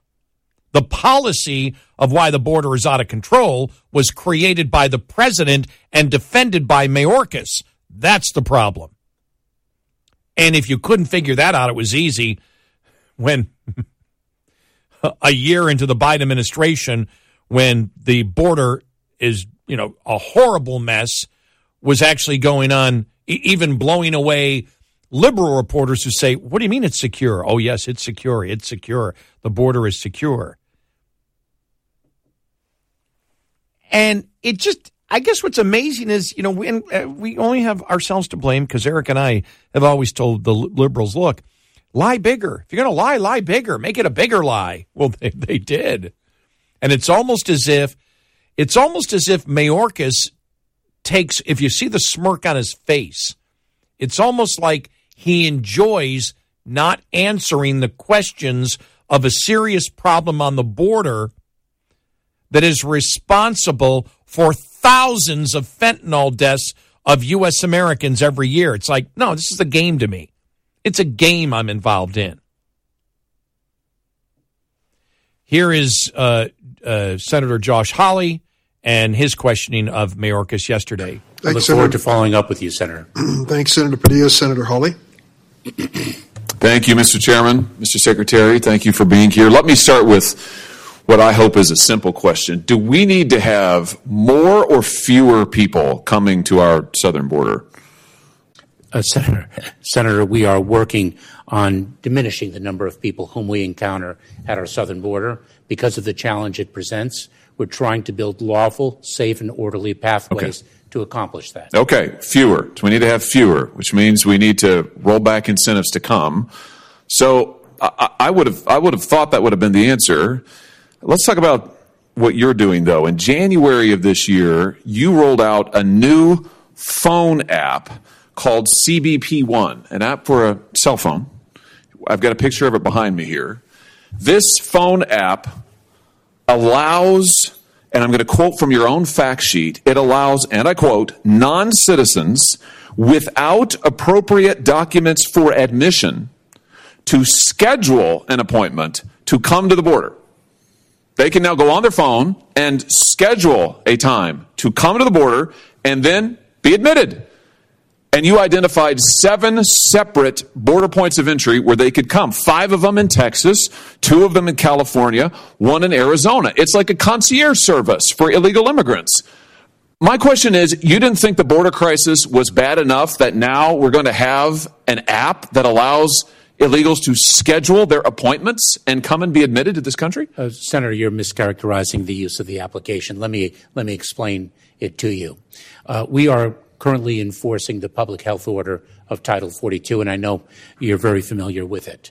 There is a process for individuals who claim an exception to the Title 42 expulsion authority because of an acute medical condition. Well, let's talk about this app. If I may finish, an urgent humanitarian reason. So instead of them coming in between the ports of entry to claim that urgent medical condition, that extraordinarily acute humanitarian cause, we allow a limited number to arrive at our ports of entry and seek the emergency relief that they need. Schedule. You allow them. Let's be particular about what you do. And I should say that the CBP One app was not unveiled for the first time on January 5th of this year. Oh, no, but you changed it. You made it available on January 5th to the illegals themselves. You don't have to be a lawyer to use it. You don't have to be a member of a non-governmental organization. Anybody can download the app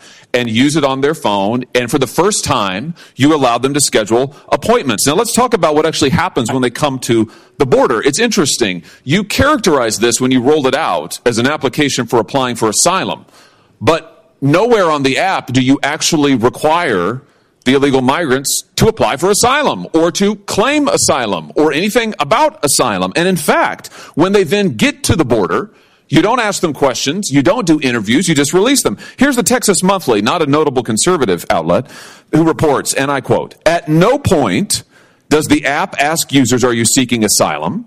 Those arriving for the CBP One appointments are given no interviews, asked no questions about vulnerabilities that they may or may not have listed in the app or about why they're coming to the United States.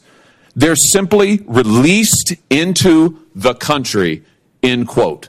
So rather than building a wall, Mr. Secretary, you have built Ticketmaster for illegal immigrants. You are, Senator, you are conflating programs. Let me explain just respond to this. Is it true that they are given no interviews, asked no questions, and simply released into the country? Let me explain to you what we announced on January 5th. No, I want you to explain to me what's happening. I know what you announced. I read it to you. So I will explain to you what is happening. Are they given interviews? Let's start with that. Are they given interviews? We were previously experiencing.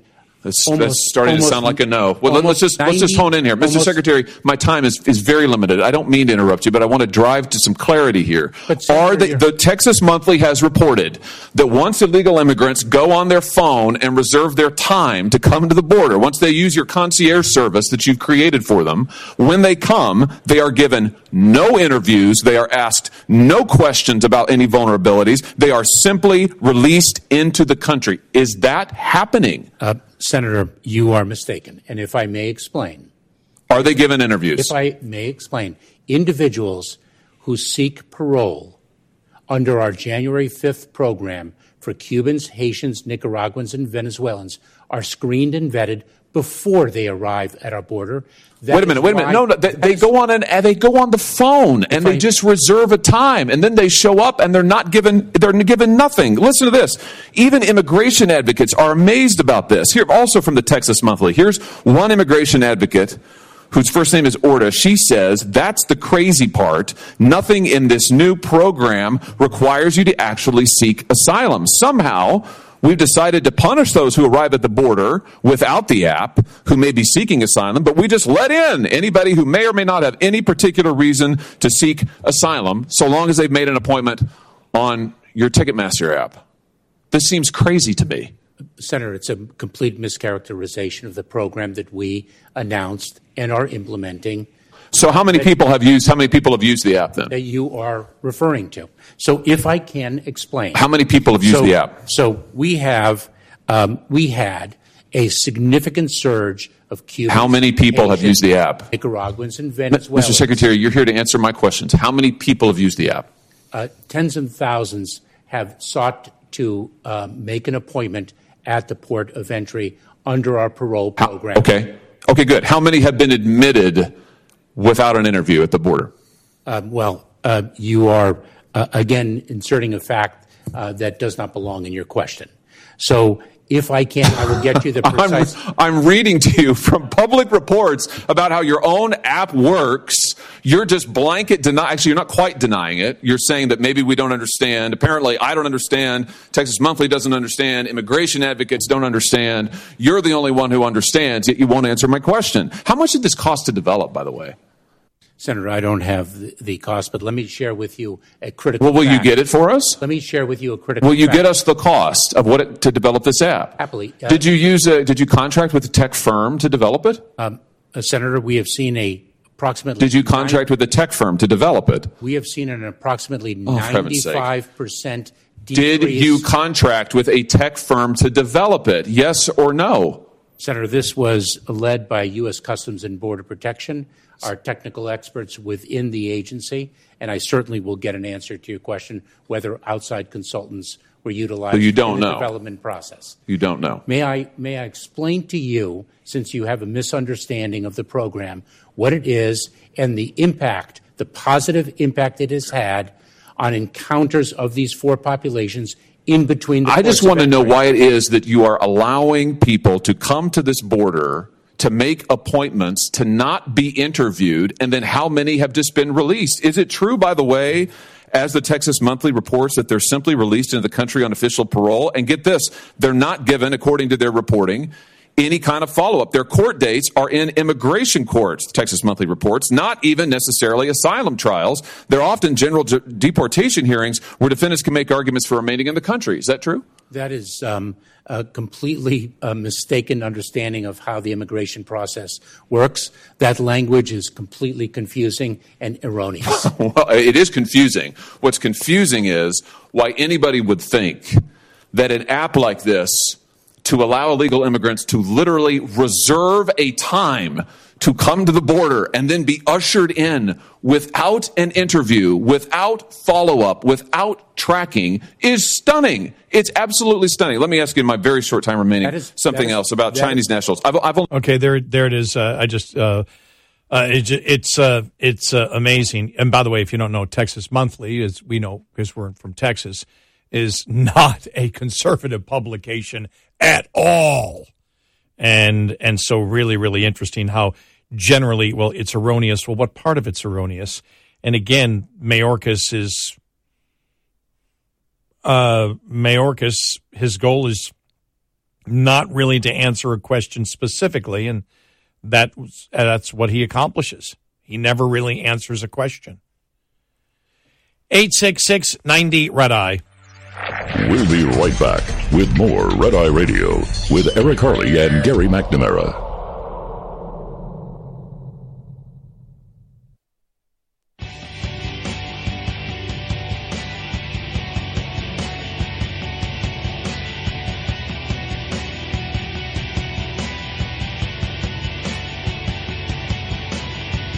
It's Red Eye Radio. He's Eric Harley, and I'm Gary McNamara, 866-90 Red Eye.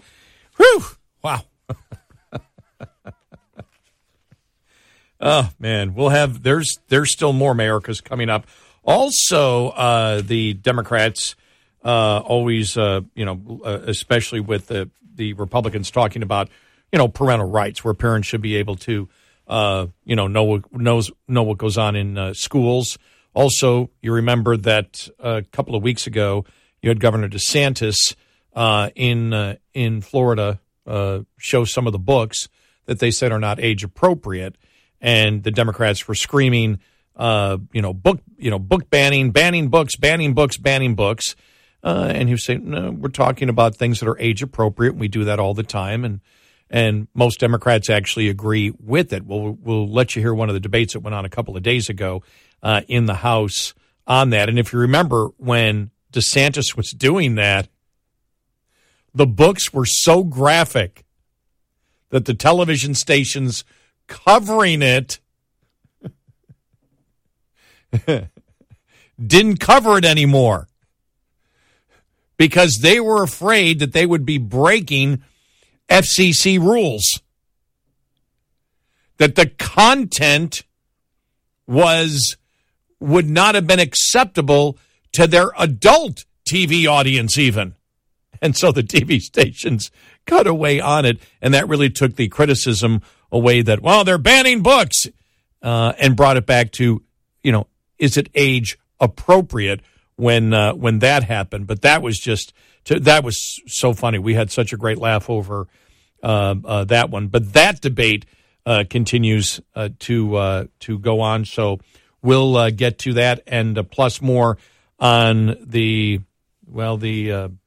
liberal response to the Nashville shooting and the Nashville mass murders at the Christian school, because the left has just gone bonkers, as we figured they would on it, but just to the point of even the liberal transgender activist movement attempting to make the murderer a victim.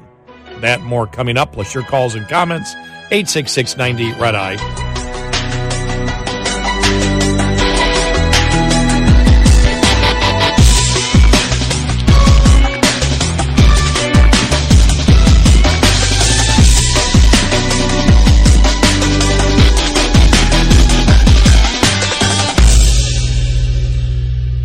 This is Red Eye Radio on Westwood One.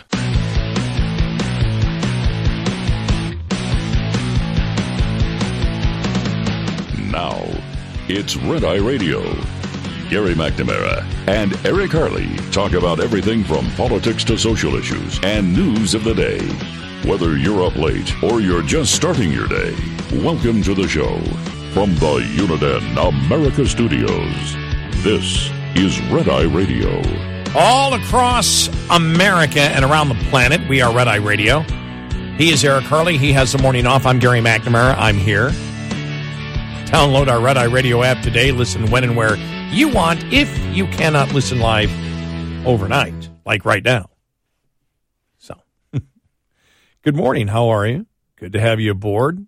Interesting day yesterday. Things getting a little bit crazy. We still have more audio, and it may not be today. We may, play more tomorrow. We've got, actually, Eric and we've got audio from the entire month. And I was thinking, okay, you're going to be out for a couple of days.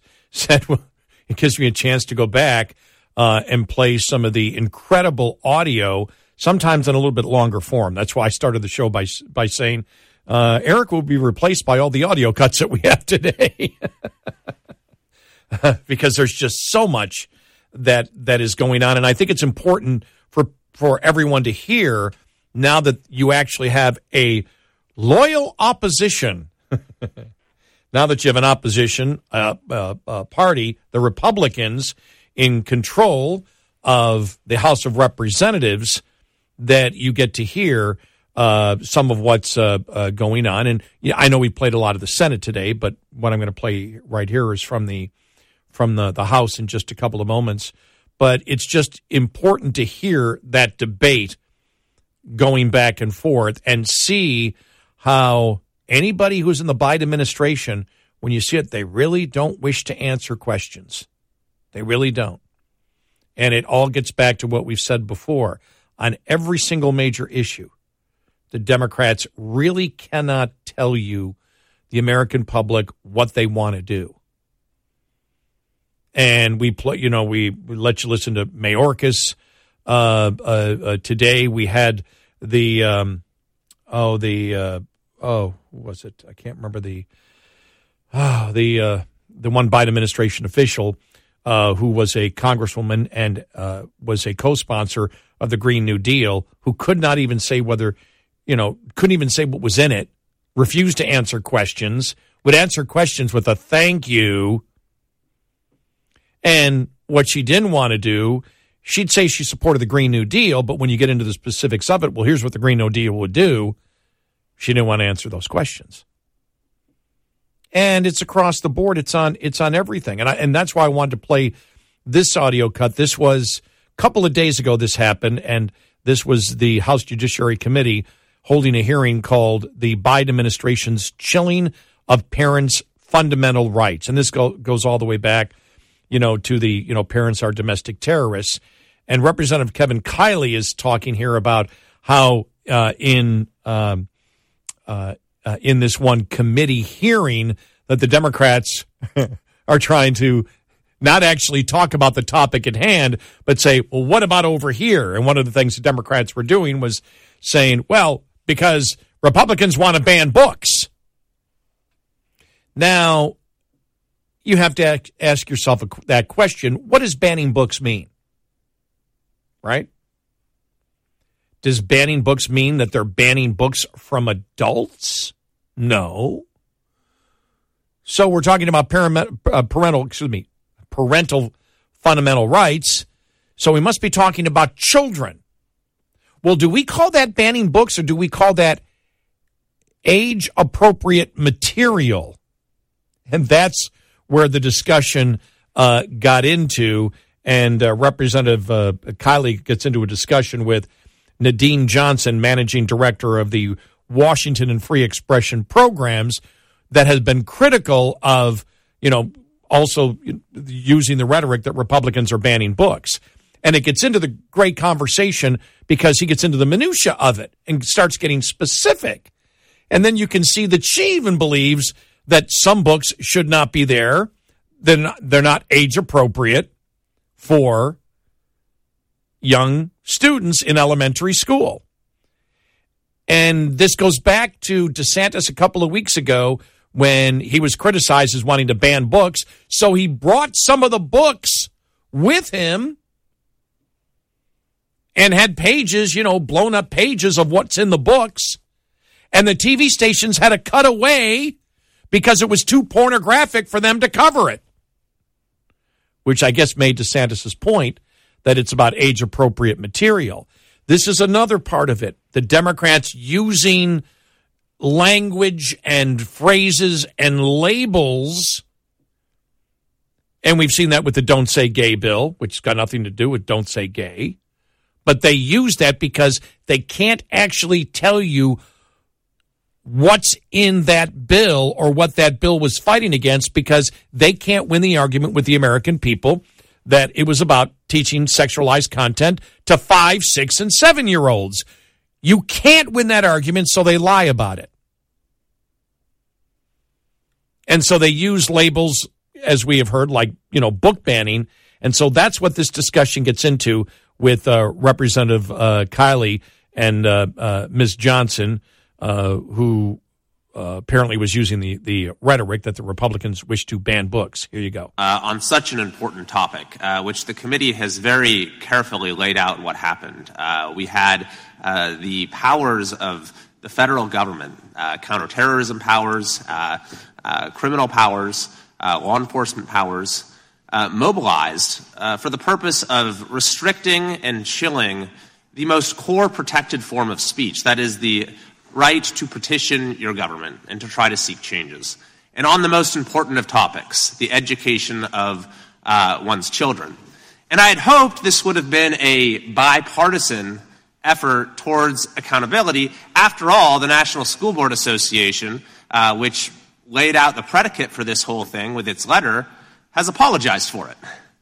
Yet instead of a bipartisan inquiry into what happened here and what reforms we can make, the other side of the dais has engaged in an exercise of whataboutism, saying, well, we're not going to even address this, but what about this whole other issue? And as we've learned in the course of this discussion, this other issue is really a red herring. So, Ms. Johnson, language really matters, and you throw around terms like, book bans and censorship and gag orders.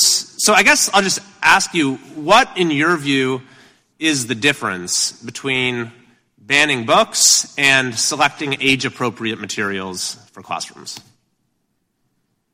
Thank you for the question.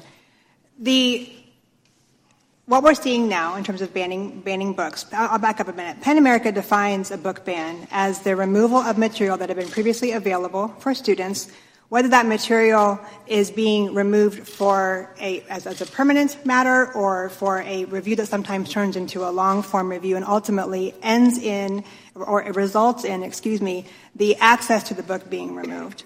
When we're talking about a book ban, what is happening is the government, the heavy hand of government coming in and saying that this book may no longer be accessed by children. Age appropriateness is a different matter. When we're talking about age appropriateness, there are actually a number of frameworks that exist for this. There's a Lexile framework that talks about what books should be, how books should be categorized and what ages. There are publishers who talk about this book is for young adults, this book is for children. So let's just take an example. You said earlier that you think Mein Kampf should be available in classrooms. What I said is that Mein Kampf, the Communist Manifesto, and other such books are available in public and school libraries and should be so that we can learn about them in should be. So did you mean for high school or elementary school? That is not for me to say, sir. I am not an expert in terms of the age appropriateness. That's fair. And so if Mein Kampf were not, or were in elementary school and they decided we're not going to have it there anymore, would that be a book ban? If it had been in an elementary school and was removed and placed in a high school, that's a good question. I think look, it depends on the actual situation. When you're talking to someone who's going to. You're right. I know, it does depend. Look, I'm not trying to. It does depend on the situation. It depends on the situation. So clearly, you agree that there are some books that shouldn't be available to some grade levels. I think that from my perspective as a parent, there are some books that I would not want my children to read. You might have a different perspective than I do. You might say those books are fine for parents. That's right. I completely respect that. What my concern is, sir, is that if it was my decision and I say I want you to ban all these books and the school board says great because she said so, that's what I don't want to happen because it is not up to me. It is not up to me as one parent to dictate. That's right, and you have school boards who are making these decisions with input from the community. And so I just want you to be careful about the language that you use, because you as well think it's appropriate to limit access to certain types of materials in classrooms. You just go ahead and say that anyone who disagrees with you on the particular limitations that are put in place is guilty of banning books or violating the First Amendment, when that just isn't the case. Now, there you go. When you get into the minutia of it, they can't win the argument. And that's what Kylie did there. And when you look at the state of Florida, those are the elected representatives through the people, the boards of educations that decide to do it. What she's saying is if one parent says a book should be banned and then it's banned, that's wrong. Well, how many times is that happening that one parent does that? So as he said, it's a red herring. And he's accurate in that. And the Democrats have been screaming. And so what you have to do, and Eric and I know this because we do it every day, with the left, you have to go point by point by point. You've got to get into the the minutia sewer and tear it apart one by one by one. Sometimes it's tedious, but you have to do it in order to get to the truth, which is what they don't want you to get to. They don't believe that they can sell and convince the American people, sell to the American people what they believe, so they use labels and slogans and memes in order to define something that is not accurate as to what it actually is. And so I'm happy that I see more Republicans now saying, okay, let's delve into it. Let's get to the minutia of it. Let's break it down. Because when you do that, and look, that's the business that we're in, and we do it every day. It's important to do that because if you do, the vast majority of the American public will be on your side on the major issues concerning America today.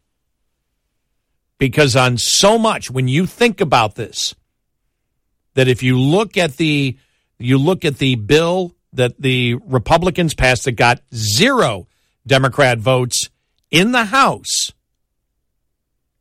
and what the actual substance of that was, the substance was being transparent.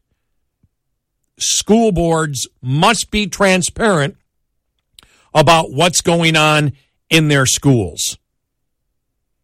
That was the gist of it. Every single Democrat voted against that. And so it's important to understand, and I know there's the issue that, that the Republicans and Libertarians think that there should not be a education department, and the federal government should not be financing educations. That should be up to the states. And Democrats are saying, no, that the Republicans shouldn't be doing this because Republicans shouldn't be dictating it. Yet that's what Democrats do all the time. But the Republicans knew it wasn't going to pass. They just want to get everybody on board. They want to get the vote. And every single Democrat voted against transparency in schools, that the parents can know what's going on in their school district. Every single Democrat voted against it. It's amazing times that we live in, how radical the Democratic Party has become. 866-90 Red Eye. Hi, I'm Jen Loomis, a transport safety expert at J.J. Keller, and I'm here to share a tip on compliance, safety, accountability.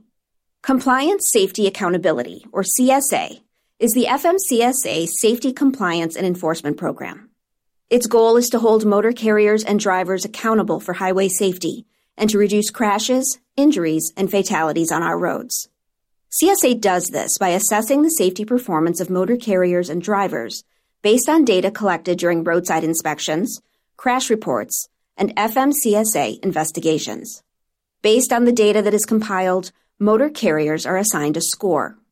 The carrier is then grouped with other carriers who have had a similar number of safety events. Carrier scores within the group are then ranked to determine intervention priority. Low scores are better, so carriers with the highest scores are those that are most likely to be targeted for intervention by the FMCSA. Interventions range in severity and may include warning letters, roadside, off-site, or on-site inspections, civil penalties, or operation out-of-service orders. This tip was brought to you by J.J. Keller and Associates. Visit us at jjkeller.com. Lines open for your calls. 866-90-RED-EYE on Red Eye Radio.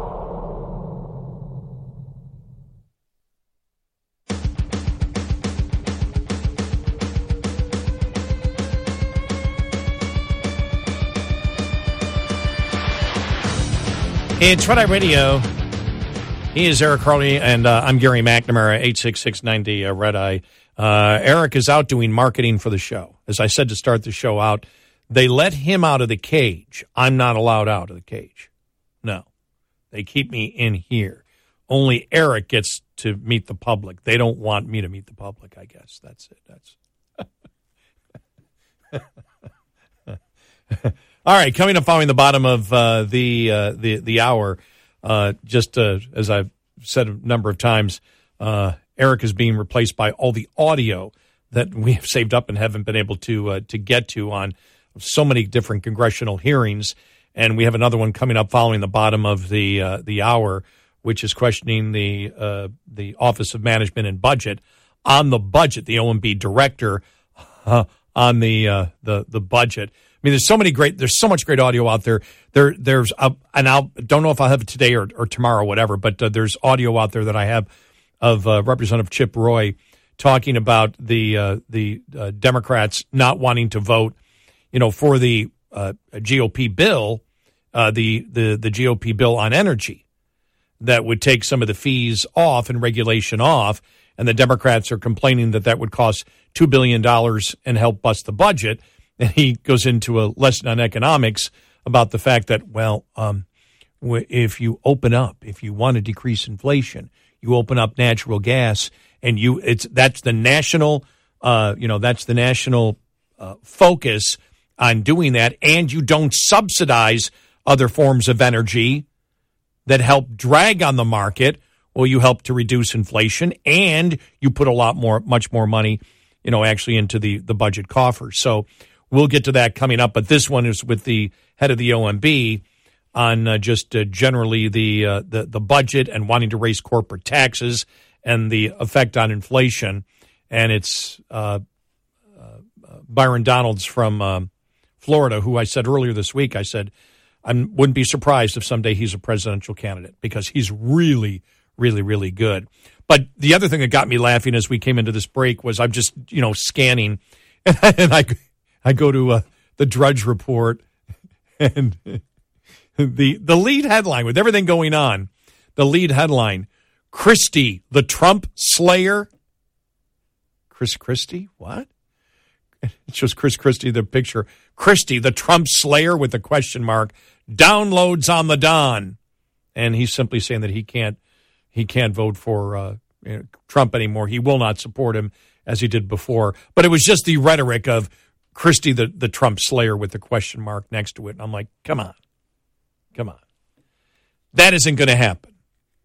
That's not, if he just, and I don't think, I would be very surprised. I think the only way that Christie, and he said in the next, 2 months, 60 days, that he'll decide, and we noticed that was the timeline, that DeSantis might decide. I have a feeling if DeSantis is in, Christie will not be in. But if DeSantis doesn't get in, I would expect Christie to get in. Would it be interesting? Yeah. We'll see.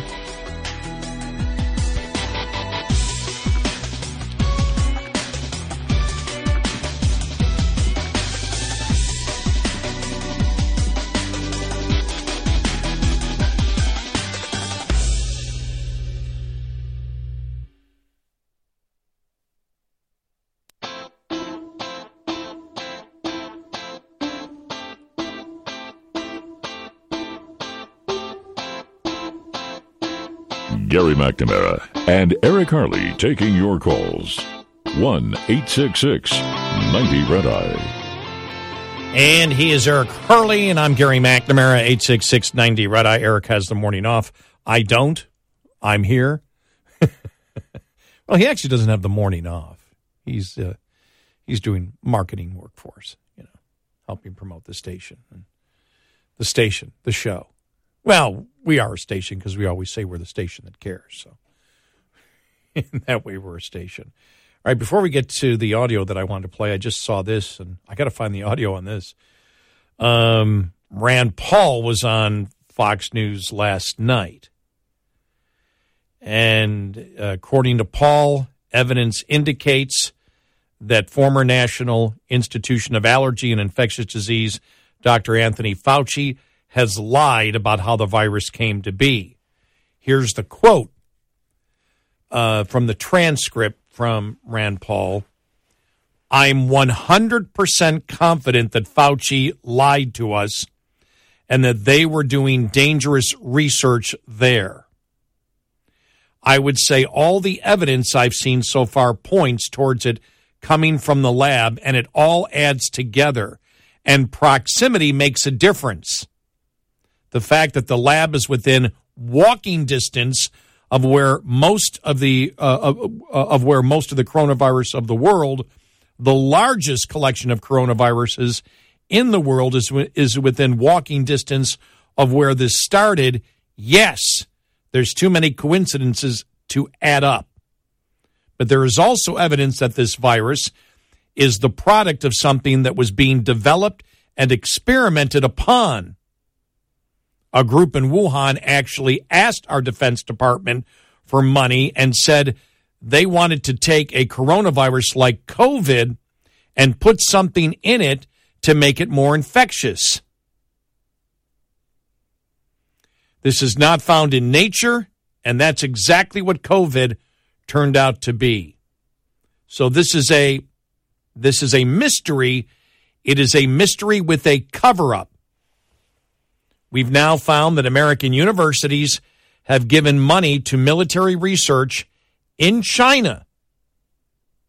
And we are going to get to the bottom of this, but there's a massive cover-up going on, and the lead in all of the cover-up has been Fauci.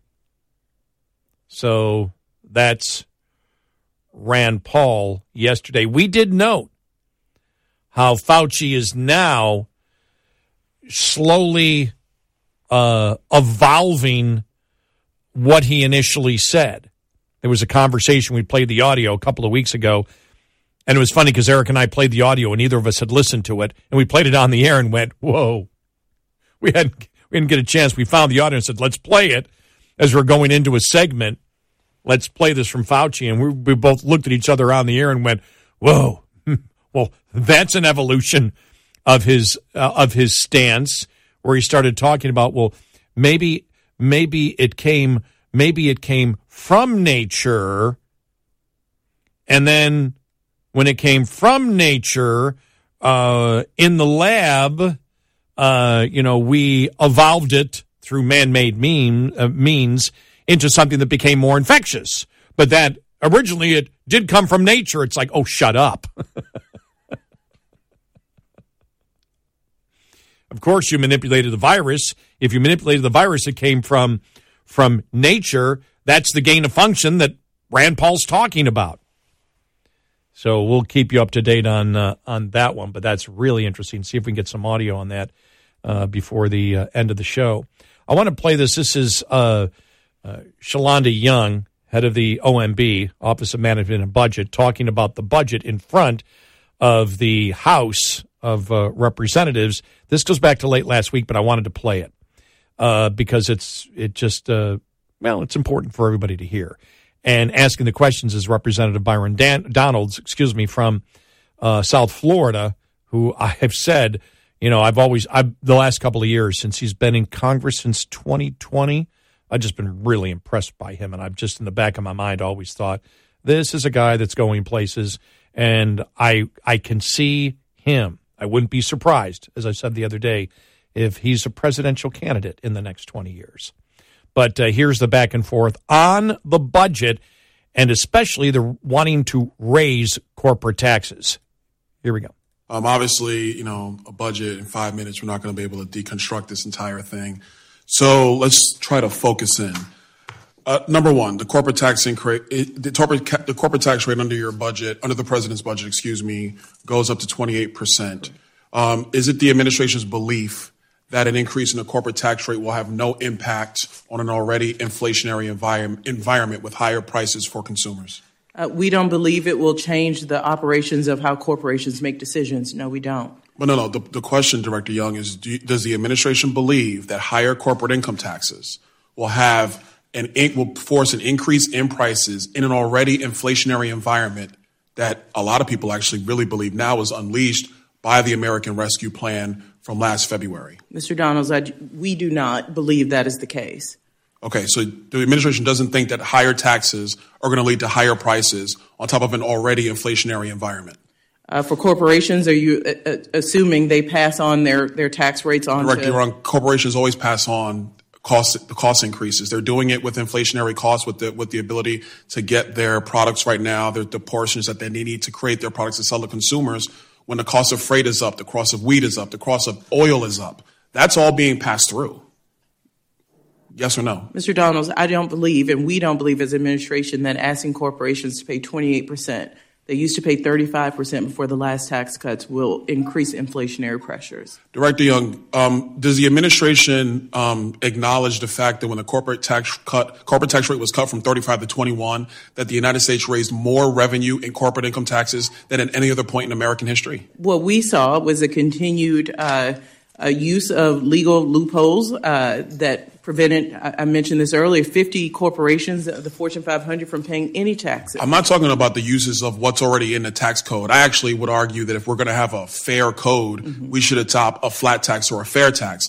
I mean, I don't think that's the administration's position. That's my position, if we're going to have a fair code.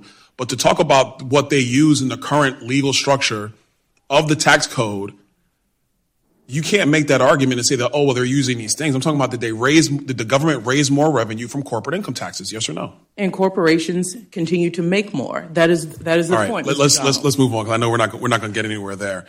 In your proposal, I'm reading But she actually, I just want to stop here because she actually admitted it by saying, yeah, but corporations make more. So yeah, they paid more than taxes than ever before, but they made more. I wish he would have stopped. I don't know if he caught that, because I caught it and went, well, excuse me. What she's saying is we don't want corporations to pay more taxes if they make more money. We only want corporations to pay more taxes if they make the same or less money. But I caught that one, but let's continue with this. Here we go. Golly. The expanded explanations here. You're reading the Green Book. Yes, I'm reading the Green Book right now. Right now, we have a serious situation in the United States associated with gas prices and rising oil prices, which is going to impact every American, whether they are rich or poor, whether they are black and white.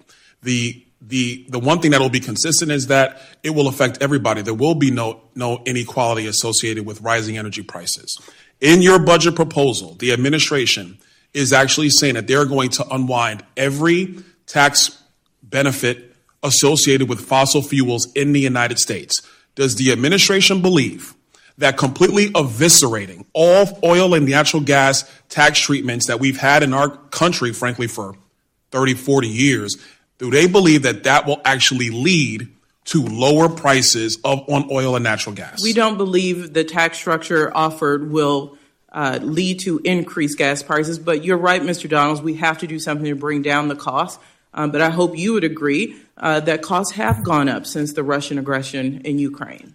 Director Young, we have to acknowledge that oil prices have been up far before Vladimir Putin invaded Ukraine on February 24. But the price of a barrel of oil was up significantly. The price of gas was roughly $3.65 on average in the United States. That was already significantly higher than what it's been over the last 4 years in the United States. Do you acknowledge that? I acknowledge that there were increased energy prices that have further increased since Russian aggression. Director Young, okay. So we understand that prices are higher now since February 24. We are going to acknowledge for the record that prices have been higher under the president's administration currently. The president has talked about how he wants to get away from fossil fuels. Is the administration's position that essentially eliminating all tax treatment, which makes oil and gas production in the United States far easier, that's actually going to be to the betterment of the United States from an energy perspective going forward in the country? Mr. Donalds, we think we need a comprehensive approach. I would remind everyone here, our country is one of the three, before Russia took this route, that produced over 10 million barrels a month. This country does not have an oil production problem. Quick follow-up on that. That's under current tax treatment. I would argue that if the tax treatment on oil and gas companies goes up, we are going to have a production problem. But to that point, one of the main talking points from the administration is that you want an economy that works for everyone. You want a tax system that is fair.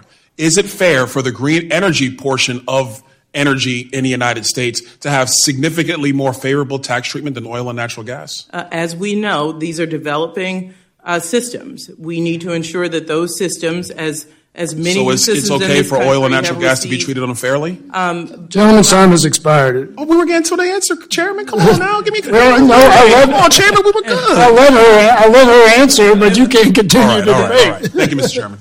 Director Young, please. And Mr. Yarmouth, thank you. And by the way, many of the subsidies for people who want to buy electric vehicles, this is to help consumers. Many consumers want solar panels. Many consumers want electric vehicles. The government, we believe, the best way to help them achieve that and also a cleaner world is to provide subsidies. Okay. No, they don't. If they wanted them, you wouldn't need the subsidies.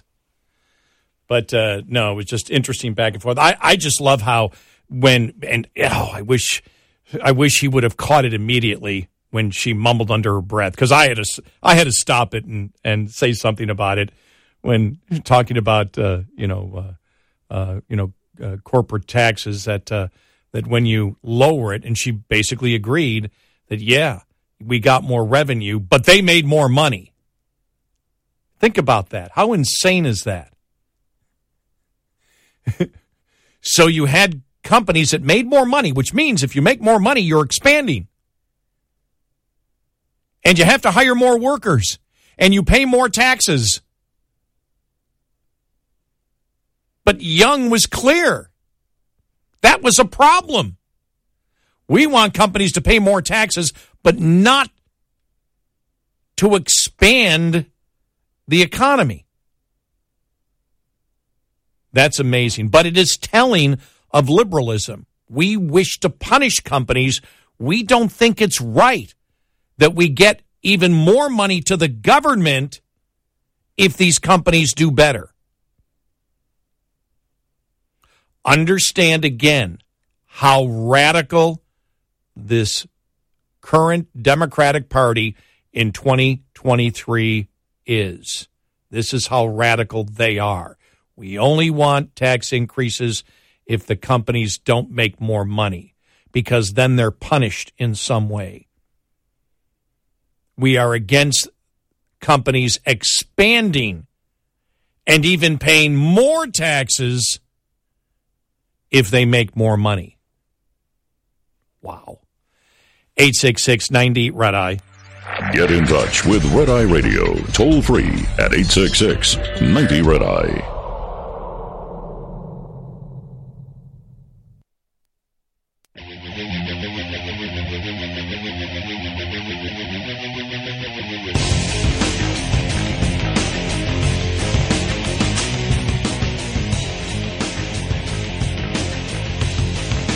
It's Red Eye Radio. He's Eric Harley, and I'm Gary McNamara. Eric has the morning off. Well, today I expect you're going to have a big back and forth, especially after the mass murder in Nashville and the response from the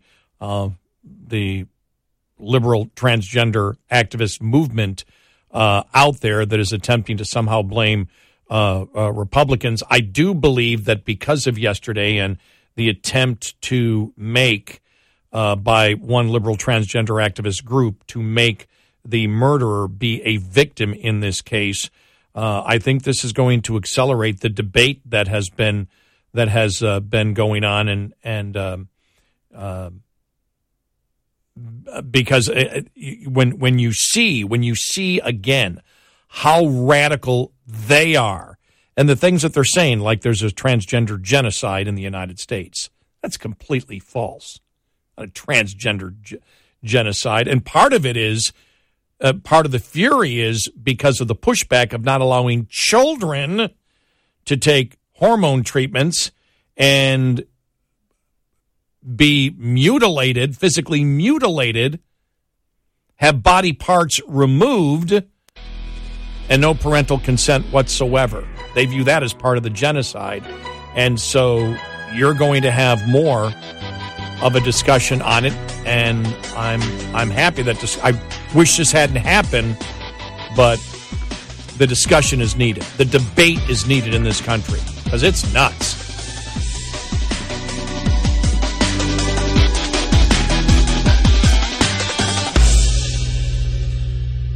This is Red Eye Radio on Westwood One.